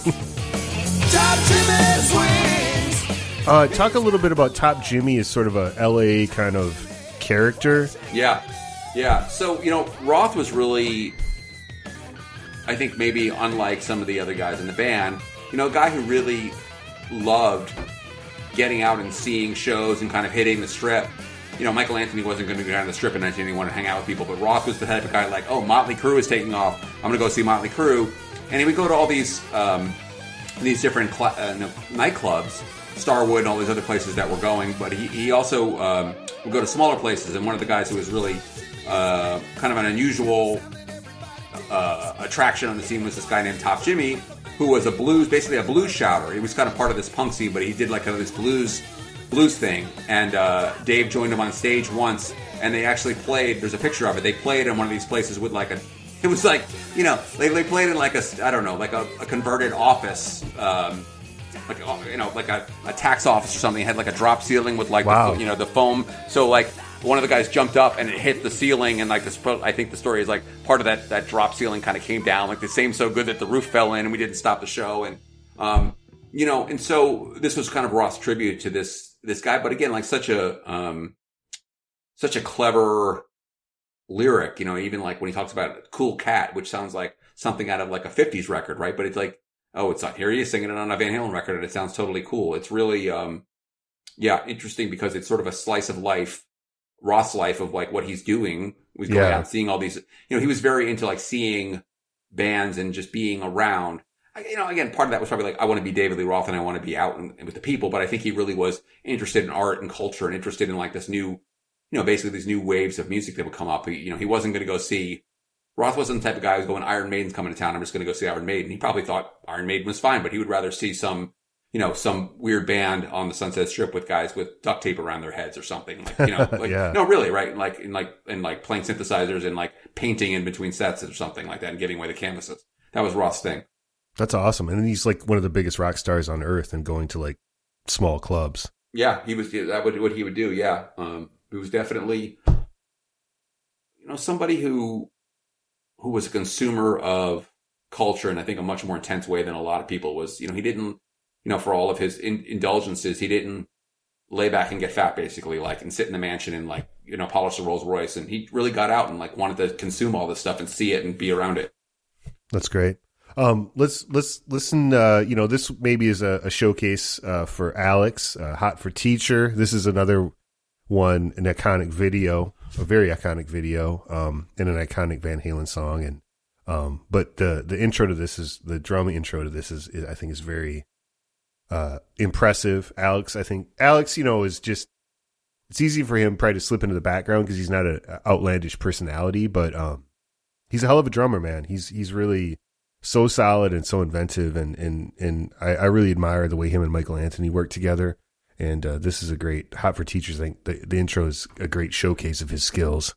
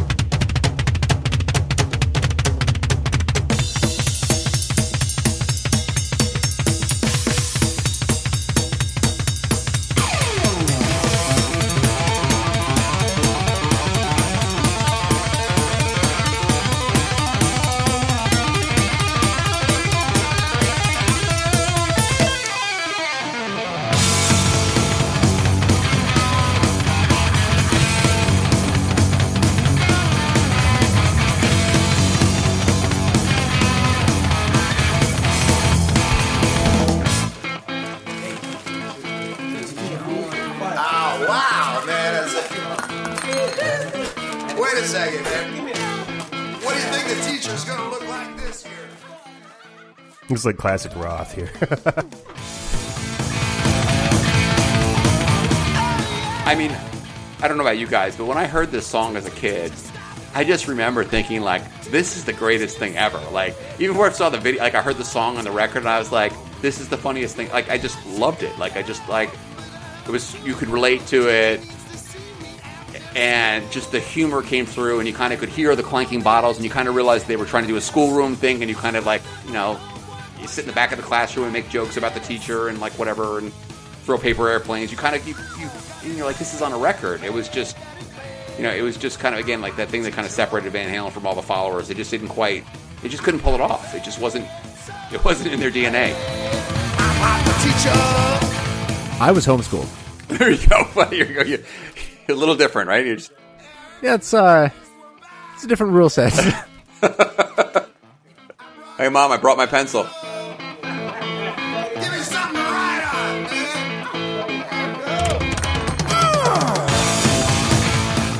So, Greg, I don't know if that was the interlude, but so at a certain point he says, I think the clock is slow. Yeah. I don't feel tired.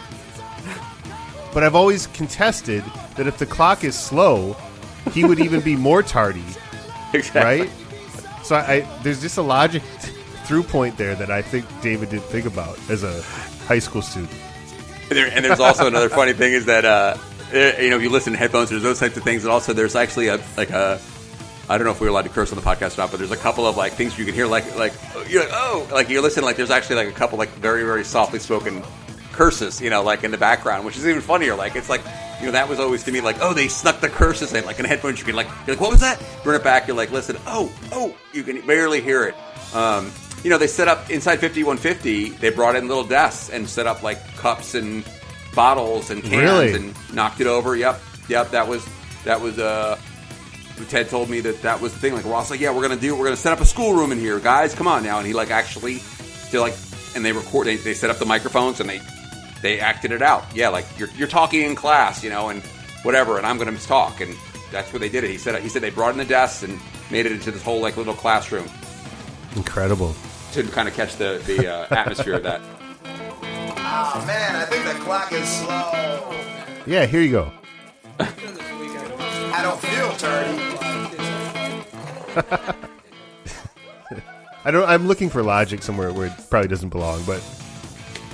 And you can be sure they probably did this like 3 or 4, like this they probably did 3 or 4 times and like kind of like, you know, to get the shtick down. I'm sure Roth kind of like perfected his stuff and, you know, they probably had a track of this going. But yeah, it was also so, you know, such a great way to kick off the second side of the record, where it kind of leads into I'll Wait, obviously, but it's so like kind of he sets every cell in your body firing off, and then you have something a little bit more obviously introspective or something. I don't know what the right word is for I'll Wait, which is, you know, kind of the sequencing was really good, is my point. Like this is a great way to kick off the second side of the record to keep that energy up, and then you have to kind of go into the next keyboard song, which is much more, I think, significantly more subdued than Jump is. Yeah, let's get into I'll Wait, because I mean, to me, this is really a highlight of the record. I think it's one of my favorite Van Halen songs. But yeah, it's a very dark feel, and it's kind of an arty song for them, you know. And I believe, correct me if I'm wrong, but I read somewhere that Michael McDonald was a co-writer on this. Yes, there's a whole saga there, which I'm happy to tell the story. Yeah, the deal was that I'll Wait was something that Ed had worked on for most of the summer, and Ted's impression was it was just not coming together as a song. Roth could not come up with a melody and a lyric that really seemed to work. He had parts of the melody, parts of a lyric didn't really work. And so at some point, as the kind of clock was running out, because Ed was really interested in getting the song on the record, Ed and Al, because they liked it. They, the way Ted tells the story, that Dave asked if Ted would be willing to put in a call to Michael McDonald, the ultimate song doctor, who Ted was close from with the Doobie Brothers and the solo records, to kind of work with, just kind of kick ideas around, because Ted said Dave was kind of stumped. He just couldn't quite kind of have the breakthrough. And they went into Templeman's office at Warner Brothers. David Lee Roth, Michael, talk about something we wish we had a video for this. David Lee Roth, Michael McDonald, and Ted Templeman in Ted Templeman's office at Warner Brothers with the gold records on the wall. And there was a demo of it, or whatever, a track with the keyboard parts, and Mike McDonald finished it off. He came up with the chorus melody and kind of finished it off with Dave. And I know that this from talking to Don Landy, who was the band's longtime engineer, is that they came back to the studio the next day, Ted did, with a tape, and they played it, and it was Mike McDonald singing singing "I'll Wait." Again, I'm not sure the lyrics were exactly the same, but he sang the melody, and Don Landy remembered that there was a sort of rejoice, like, that's it, like because McDonald had figured out that chorus melody. There's a tape, maybe laying in a box of 5150, maybe Wolfie will find it one day, of Michael McDonald singing "I'll Wait." Wow. I hope that surfaces. It would be nice. Yeah. That's my holy grail, man. Let's listen to this, because number one, the synth sound on this, I don't know what patch he's using. It's amazing synth sound, and this is a tremendous song.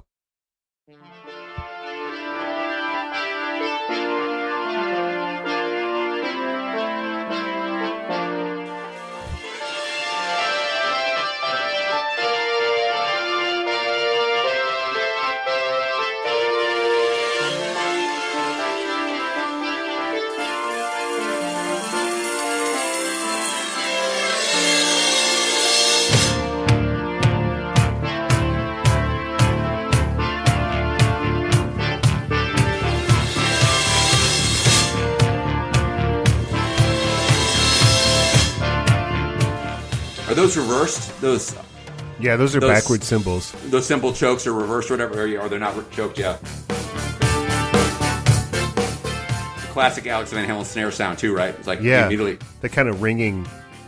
But here again, I love that when they try to kind of do synth stuff, it doesn't feel like they're going new wave, because there's so much space in this track. Like, it doesn't really sound like anything else, I guess I'll never learn. I am your picture, yes, I know it well. Another page is turned. Are you for real? The other thing I always thought was really worth remarking about Van Halen is the tempos. I'm not a musician, but it always seems like a song like this, those guys, Alex and Ed and whoever else, kind of really just always found the right beats per minute, to kind of make the song. Like, you could play this, I can imagine playing this song faster, right? You could play it faster, but they sort of had that right, I don't know how to explain it. Mm-hmm. So this is the No Way, that's what Michael McDonald came up I'll with? Wait, right. And right. I can kind of hear that, actually. I can kind of hear the Steely Dan type harmonies there. Like Peg. Yeah. In fact, that's the way Don, again, it was Don Landy singing to me, so, I don't want to put Don on the spot. Don's a good singer, but he's not Michael McDonald. But the way Don kind of sang it, he kind of implied that that's what Mike had done. Like, Mike had done that higher, maybe sang it even higher than Roth had sang it, that sort of, like, that Peg style, up there, kind of the way he sang it. So, yeah. No way you can stop me now. As fine as you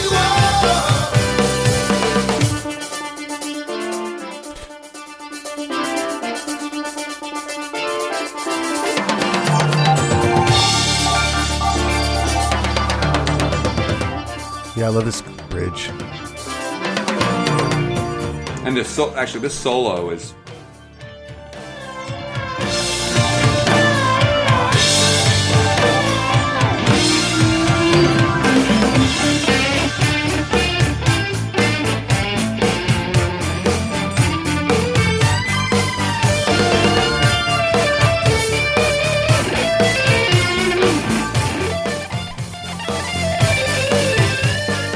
It's a great solo. That's another thing. I think compared to some of the people that sort of came after, Ed definitely had that ability to do the eruption thing, but he didn't always have to do that. You know what I mean? He was very melodic and kind of had this almost liquid kind of quality to his solos. It wasn't just shredding for the sake of shredding, Yeah, and this solo in particular kind of reminds me of what followed next, which is like the Dream solo, for example, is like super. That's like actually an incredibly brilliant solo, which is completely melodic. I'm sure he worked it out. Obviously, he worked it out ahead of time. But like you said, there's no overplaying, right? It didn't fit with the song, so he didn't say, I have to like play, a whole bunch of notes in this one measure here. He sort of just made it fit for the song. And I'll Wait, particularly, is another one that it sort of, it still has that Eddie Van Halen signature stuff, but it fits with the song. I mean, that was really something else I think that was developing at this time, too, is that Ed was, one of the reasons there was tension with Ted Templeman is that Ed was feeling more and more like he wanted to make the decisions as the producer. Like, he was ready to make those decisions and was kind of butting up against Ted, who was, basically going, I'm the producer and here's what I think. And they sort of had more of a, we're starting to knock heads on some of this stuff, or especially around the synth stuff. But you can sort of hear that, there's like, that Ed really had a song, a song sense that he'd grown and really kind of, gotten a grip on what his vision for his music was going to be, which wasn't going to be all about like heavy riffs and these solos that kind of melt your face. My one theory, and this may be a crackpot theory and have nothing to do with reality, is that the way that they do the synth stuff with like the big booming, traditional drums, a lot of space, I feel like Eddie was one of the only people that might have been influenced by Led Zeppelin's last album, In Through the Outdoor. Like, I know everyone's like ton of influence of Zeppelin on all, heavy rock bands of the 70s, but I feel like there was some, like that end period of Zeppelin when Page started to get a little bit into synths. And I don't know. I always feel like I wonder if Eddie was like a fan of that record because it's I think some of the tones, the synth tones are there, are sort of in that same neighborhood. Yeah, from In Through the Outdoor, the John Paul Jones stuff. Yeah, Ed was also really into the UK and In the Dead of Night and all that that sort of English prog stuff. He was in. There was a lot of the keyboard stuff in there. I think probably influenced him as well too, because he was very into that stuff because of Holdsworth. Sort of as a Holdsworth guy, he really liked all of those records that Holdsworth played on, which had a lot of keys as well. Yeah, but Alan Holdsworth, for people that don't know, he's not super famous. His name's Alan Holdsworth. He's a very famous kind of prog and jazz fusion English guitar player of the 70s and 80s. Yeah, who Ed was very good friends with and was heavily influenced by. So if you listen to like on Drop Dead Legs or something, a lot of those legato runs with by Ed in there are very Holdsworthy, and for lack of a better term, was one of the probably the only guy other than Clapton who really Ed really was like, wow, this guy is like super special, and like was kind of a game changer for Ed, and influenced his style in a very direct and clear way. All right, well, we've kept you a long time, and we have a few community questions about Van Halen we'd like you to answer. So what should we play last? There's Girl Gone Bad, there's House of Pain, there's... Yeah, I mean, let's do House of Pain was the B-side on the Jump 45, and it was actually, I had the 45 before I had the album, so this was really my first taste of what the heavy side of Van Halen was. I'd heard Pretty Woman on the radio a couple of years earlier, and then I heard Jump, and then this was like, whoa. Again, as a guy who wanted to play guitar, was kind of like strumming chords. The guitar playing on here was really incredible, I thought. And this is a song that dates back to like 1976 or 70, probably 75 actually. So a very old song. Yeah, it's kind of cool. So they basically end the Roth era with a song that dates back before the first album. Right. This is a heavy one. They're more kind of, like you said, they're more Zeppelin kind of Sabbath side.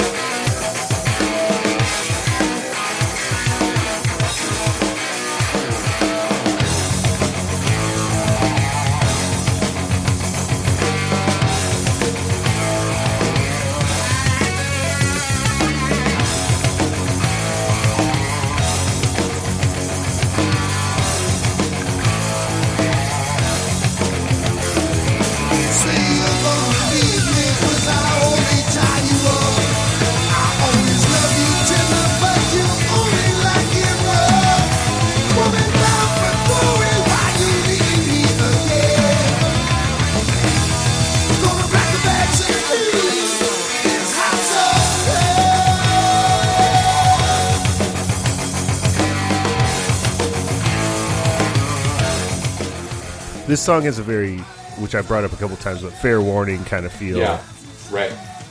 If you like this vibe, that's Fair Warning's definitely that's kind of darker, heavier Van Halen vibe.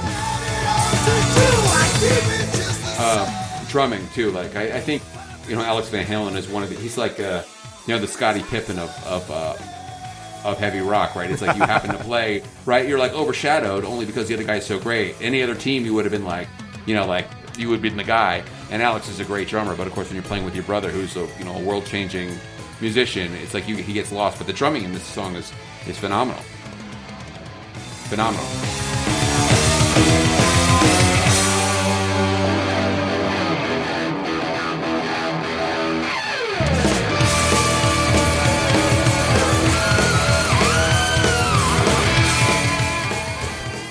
Eddie going off here. Rest in peace, man. Wow.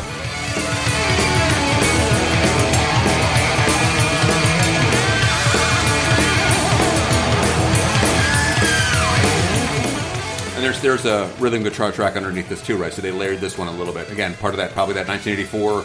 You're in your own studio. You know what? Let's put a rhythm guitar track on it underneath the solo.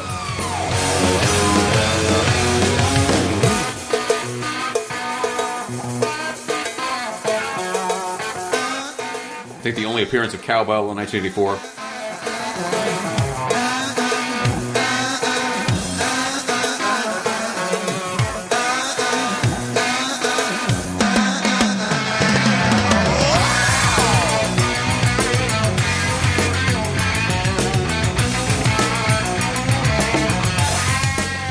Yeah, so this is the classic, like the B-side of the song. It's like the least, it's probably all your listeners know, right? The least, in theory, the least marketable song on the record. The least likely to be a single. The B-side of the A-side of the, versus the A-side of the first single. So, but a great track. Absolutely. Great album track. Yeah, well, like I said, both these albums, man, they're Trump tight. They don't, there's really not a lot of fat or any really, I think, in Van Halen 1 or 1984. So, I'm glad we could do these. Greg, can you stick around? We have a few community questions about Van Halen that we're hoping you could chime in on as the expert. Jason, you want to switch over? Also, I want to say real quick, we're part of the MinMax Network, and it's their year anniversary. We want to say so much thanks to the community, the Patreon supporters. And in particular, I want to personally thank Ben Hansen for approaching me to kind of, do this show. And just we've had so much support from our community and the people on Discord and everything else. So we thanks to you, it's been a great year, and you enable us to do this show and present people like Greg that have a lot of really awesome information, and hopefully we all learn about music together. So I just want to say our sincere thanks on the year anniversary. So let's get into community questions. Matt, not to scare you, but you and I are going to have to think of something real good for our 1 year after a year of Crossfade. Yeah. I'm not going to take much time talking about it. We'll think about it. Yeah. Look forward to it, listeners. But yes, thank you so much for supporting MinMax through the months, and looking forward to many more. And like previous episodes of Crossfade, this one is completely free, but as a supporter of MinMax on Patreon at patreon.com/MinMax, you can shoot us questions to answer and songs to listen to. Not to mention, you get a whole bunch of great MinMax videos and podcasts like the MinMax Show, Refreshed, hosted by former Crossfade guest Ana Diaz, access to the MinMax Discord, special bonus content, and a whole lot of other shit. Also, if you've got time, we'd love for you to rate and review Crossfade on iTunes. That's how we get bigger and better, so thank you again. Jeff Cork, who is a contributor to MinMax as one of the hosts of Better Quest and just an all-around mensch, says that as a child of the 80s, he is very old. Van Halen was a constant presence on MTV. Their videos were interesting and funny in an era that was saturated with lots of self-serious posturing. Also, they were very, very horny. When David Lee Roth left the band, he continued to make funny and very horny videos, but Van Halen continued to explore the medium with videos like the one for Right Now. The question is, how important were music videos for the early and continued success of Van Halen in your view? And do you think they would have been nearly as big if they had completely ignored videos as a channel? I love that question. I think Van Halen kind of tracks a lot of the best bands and how they handled music video in the 70s and 80s. So the first Van Halen videos were, people probably know, live performance videos. They did some for Van Halen 2, and then they did some on Fair Warning, which are kind of legendary among Van Halen fans, some live videos. And then they decided to make a shift for Diver Down and do a video. And actually what they did was they made what they called a mini movie, which was they didn't, they basically shot this footage and just overlaid the music over it. No one like lip synced to the song or anything. It was just this sort of idea of doing this video. And it kind of, gained quite a bit of notoriety because it got quote unquote banned from MTV. It's kind of laughable at the end, but the big reveal is that the woman you think is needing to be rescued by the guys in Van Halen is actually a man. So that was apparently too controversial from MTV in 1982. The punchline is that when Pete Angelus, who was, the video director and then longtime lighting director for Van Halen, became David Lee Roth's manager / creative partner under Roth's solo career, kind of took the reins in the video. I mean, he really, I think, figured out the formula, and I mean that with all, as a compliment, for how to present the image of Van Halen on MTV with, Panama Dave driving around in his red 51 Mercury, backstage parties, messing around on stage, Hot for Teacher, the whole shtick with that, with going into high school, and you have Mini Eddie and Mini Dave. Those videos were just super important. The final piece of this I would want to talk about, which is really interesting, is that really on 5150, there was almost a concerted effort by the guys in Van Halen not to do videos. I have my own theories about that, but they did the Dreams video, which was the Blue Angel footage with Dreams, but they kind of decided to stay away from videos in 1986, and yet it didn't seem to, they did a couple of MTV specials. They did the Live Without a Net, the live thing, and they did Van Halen Unleashed, which was kind of a documentary with some live footage mixed in. I don't think it really hurt them at all, actually, compared to what Roth did, which was much more of the, Yankee Rose and in the spirit of his work with Angelus on Hot for Teacher and all this other stuff. I don't actually think it hurt Van Halen at all. In fact, I think it actually kind of showed that you could actually sort of neglect the genre in some way. I mean, the Blue Angels video was fine, but people wanted to hear the song. It really wasn't, the Jets were cool and everything, but, people weren't tuning into the video because it was a funny video or a clever video, or somebody was dressed a certain way that you wanted to see, or something was going on. Like a lot of 80s videos that sort of like pushed your buttons as a cultural consumer. This was just about the song, and the song was wildly popular. And of course, those guys, all their songs were on the radio. And so I'm not sure that totally answers the question, but it's interesting because Dave obviously continued with Yankee Rose and Going Crazy. He really continued on that, sort of building upon that, making these visually overwhelming videos in some sort of way that sort of, you couldn't help but enjoy because you have Dave in your face and he's shaking his butt, and there's like these weird women wearing, sunscreen on their face that's too heavy and you don't quite know what's going on, whether at the beach, that type of thing. Yeah, I mean, I don't have a lot to add other than that's a great answer. And I think that, absolutely, I think even a video as simple as Jump, which is really just a studio live performance, I think the magnetism of Roth, and I think Eddie in his own way was very magnetic. He had that iconic grin. Like I never remember another artist, another musician that just looked like he was enjoying himself as much playing guitar as Eddie Van Halen. Like he just, and almost like to the point where it's almost like he's almost impressed. Like, look at what I can do.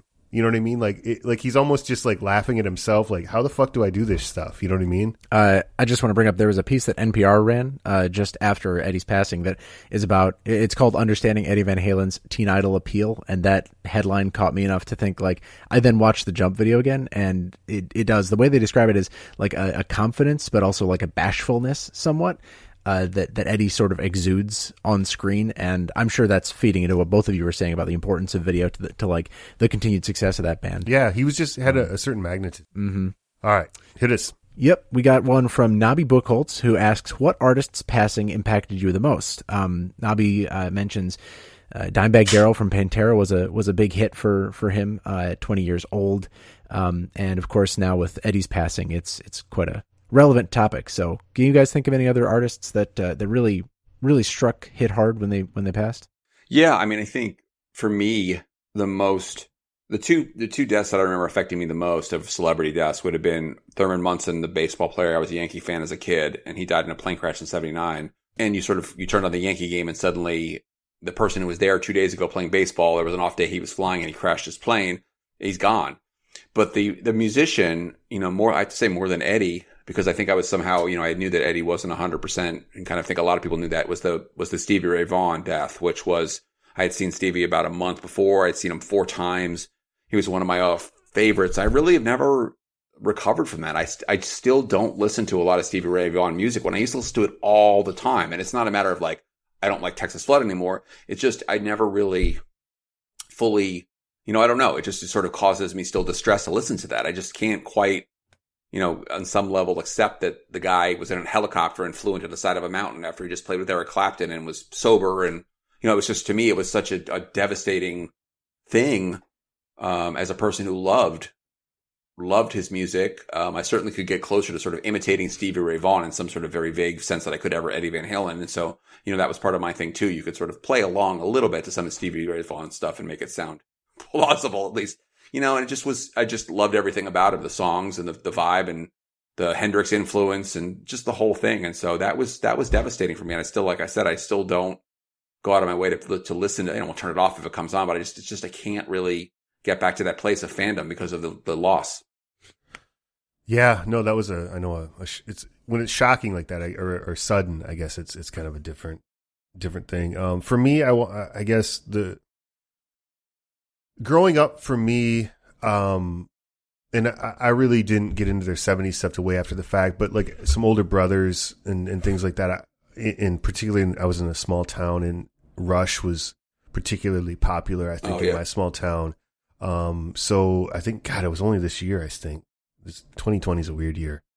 But Neil Peart from Rush, you know, I just respected how Rush, just conducted themselves as a band for so many years. I think they followed their own muse. I think they were generally considered like really nice people and treated people well, and his ability and his devotion to the craft.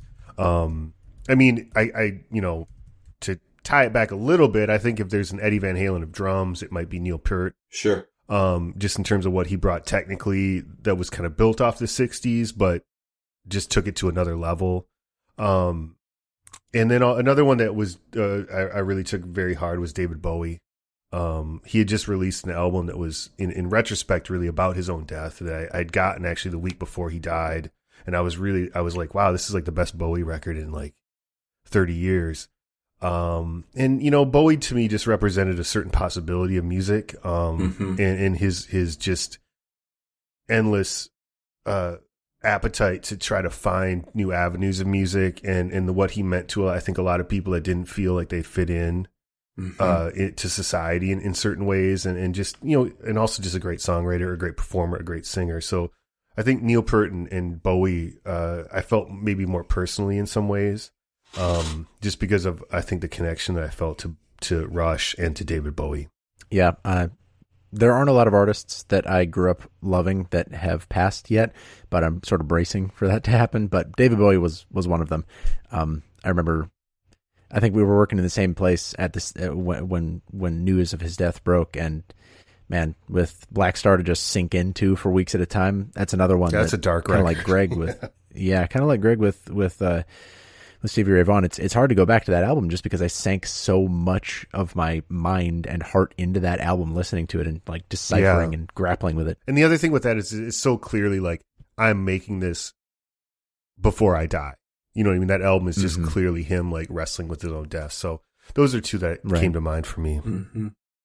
On a maybe lighter note, but not so Van Halen focused, Tim Laro asks, what is your favorite example of a song that uses spoken word audio?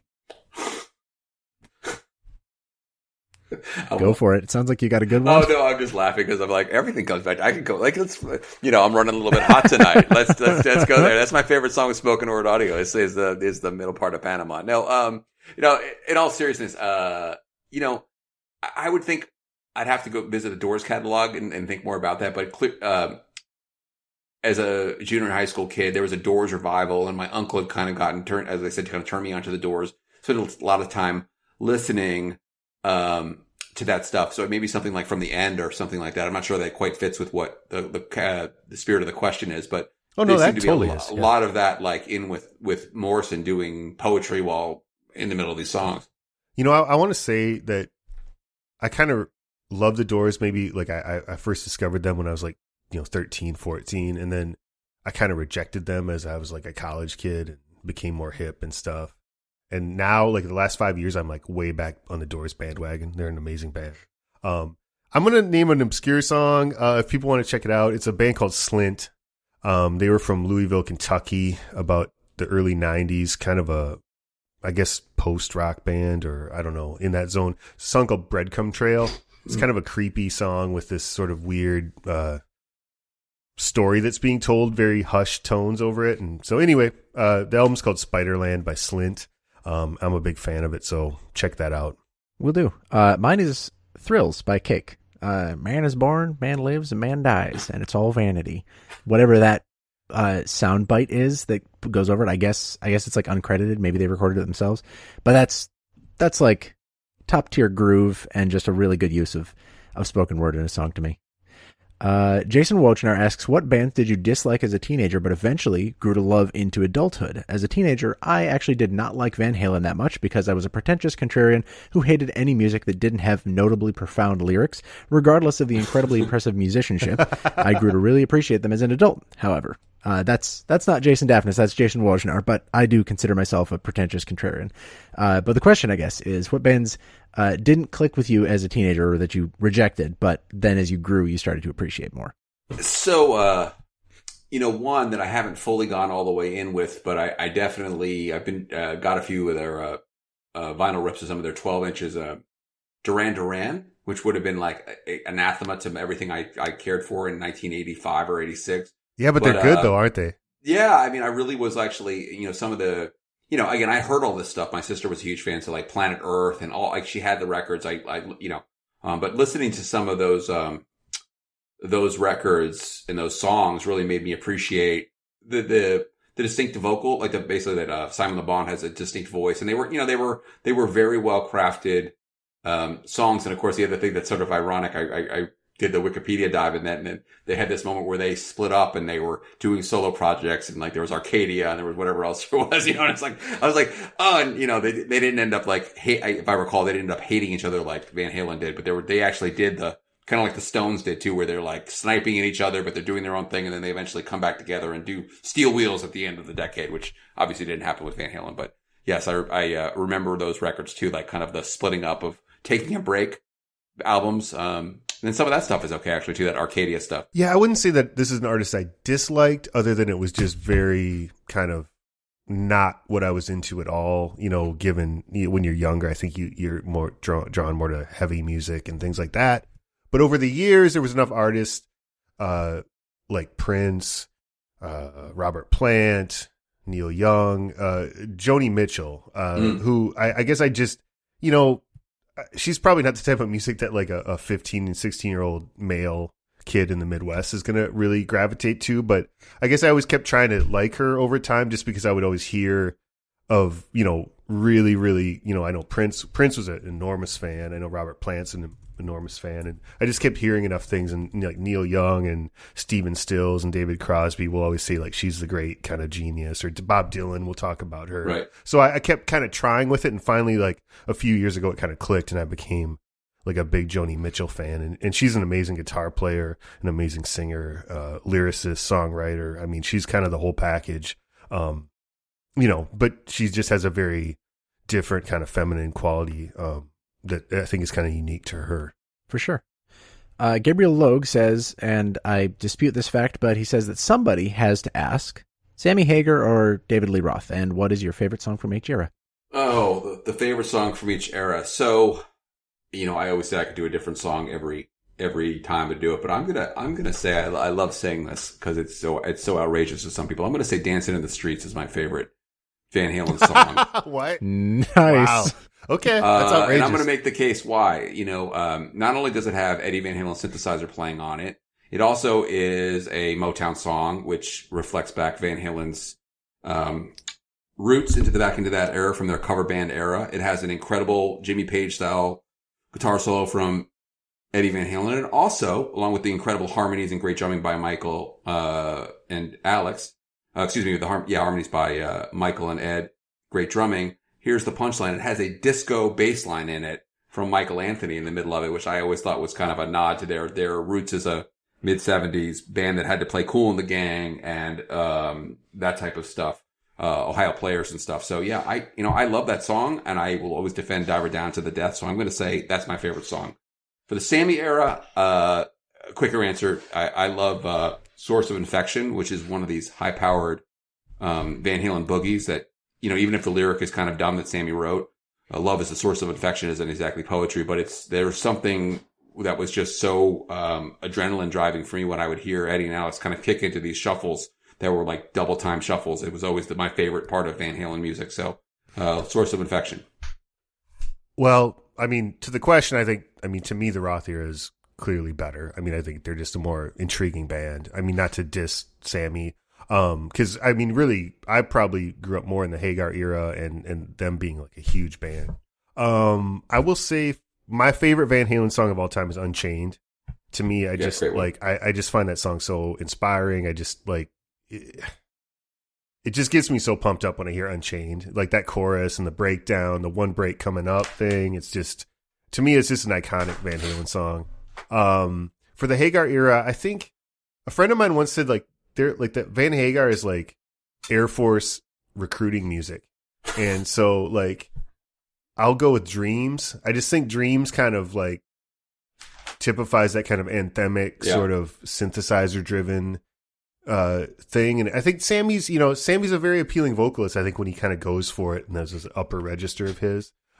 For a Hagar era sleeper, there's a song I've been listening. I listened to a bunch of Van Hagar this week too.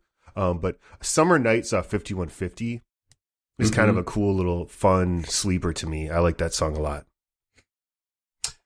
One final tidbit here is that there's actually an article that circulated from AP, I think, or UPI in like 1991, and like Sammy was actually celebrating. I'm not trying to get political here, but he was basically celebrating that in the first Gulf War, that the pilots, somebody told him that like the military guys were into Van Halen, and he was like, Sammy tends to be very pro-military and was like very excited about that, So what to your point, there was actually an article written about that, like, Van Halen is the soundtrack to the military for fighting the war, and Sammy was like, yes, I love this, I love it. I was 100% serious. I'll send you the article. No, I'm sure. Sammy seems like a good sort. He seems like a, definitely a good guy. Good he's dude, so, definitely. It's funny. He's so much older than you think he is.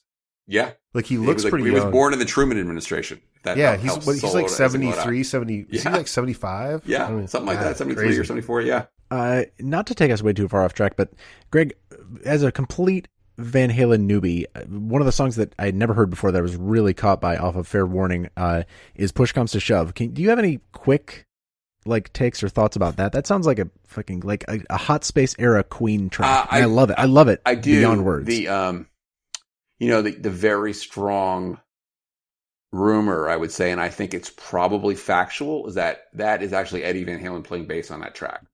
Ooh, all right. So, I wasn't there, and I can't tell you with 100% certainty that's the truth, but I've it on pretty good sourcing that was Eddie, playing bass on that. Yeah. I mean, I think that was one of those things where, Roth was into reggae, and Roth liked black music. He really did, I think, much more than Eddie and Alex did. He was much more comfortable, consuming and sort of inhabiting those types of sounds. And I suspect that was part of what drove that song, that Roth was probably like, reggae is big, we should try to do something, like whatever, like kind of that's that push and pull songwriting. And maybe he heard that riff on guitar or something, or sort of said, oh, we should do a reggae feel for it. And yeah, it's another one of these great Van Halen vibe songs, because it's that spoken word part at the beginning from Roth talking about, is there anything left in the bottle? Is it cold in here? That sort of, boring Friday night type of thing where you don't have anything to do. It just, really, memorable from that standpoint, but also of course the solo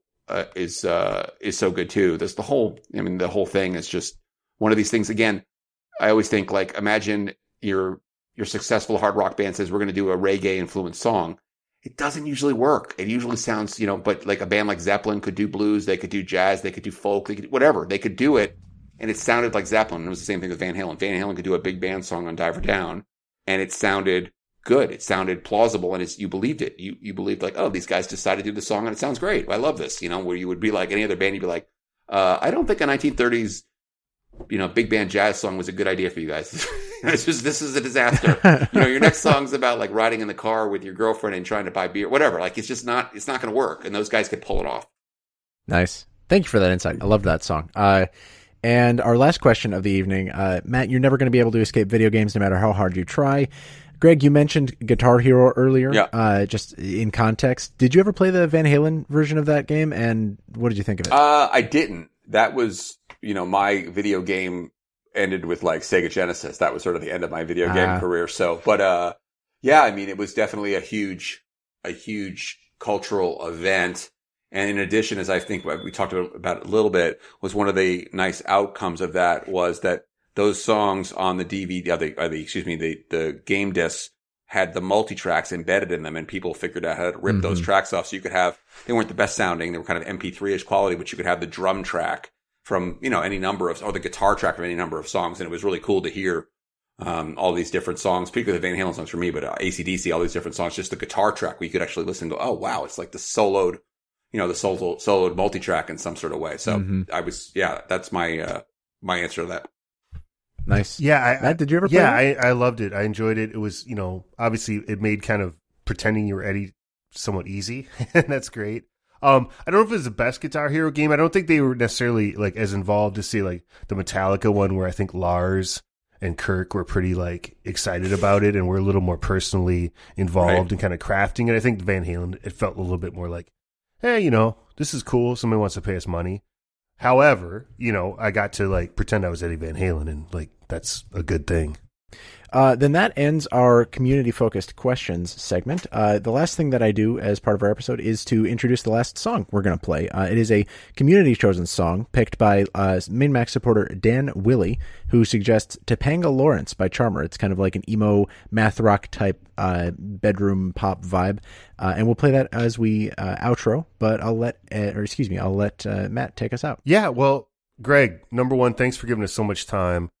I'm a huge fan of the book. I look forward to reading the Ted Templeman book, and this has been like just a super fun discussion, and we so much appreciate all the knowledge and insight and history you brought to this. And hopefully there's some people that aren't super familiar with Van Halen that come away with a more well-rounded impression of the band and their impact that they had.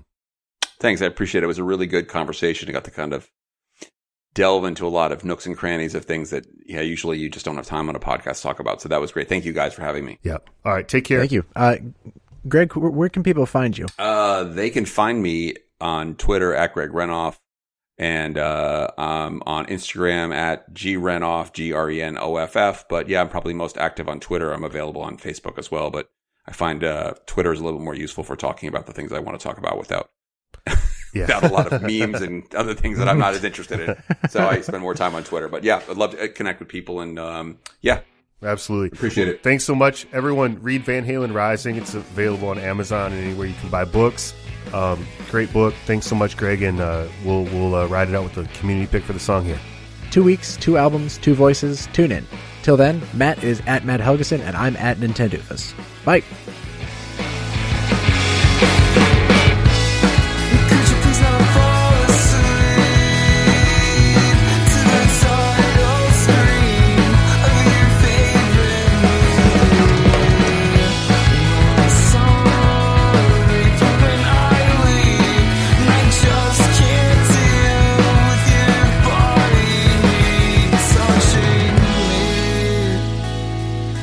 Distance between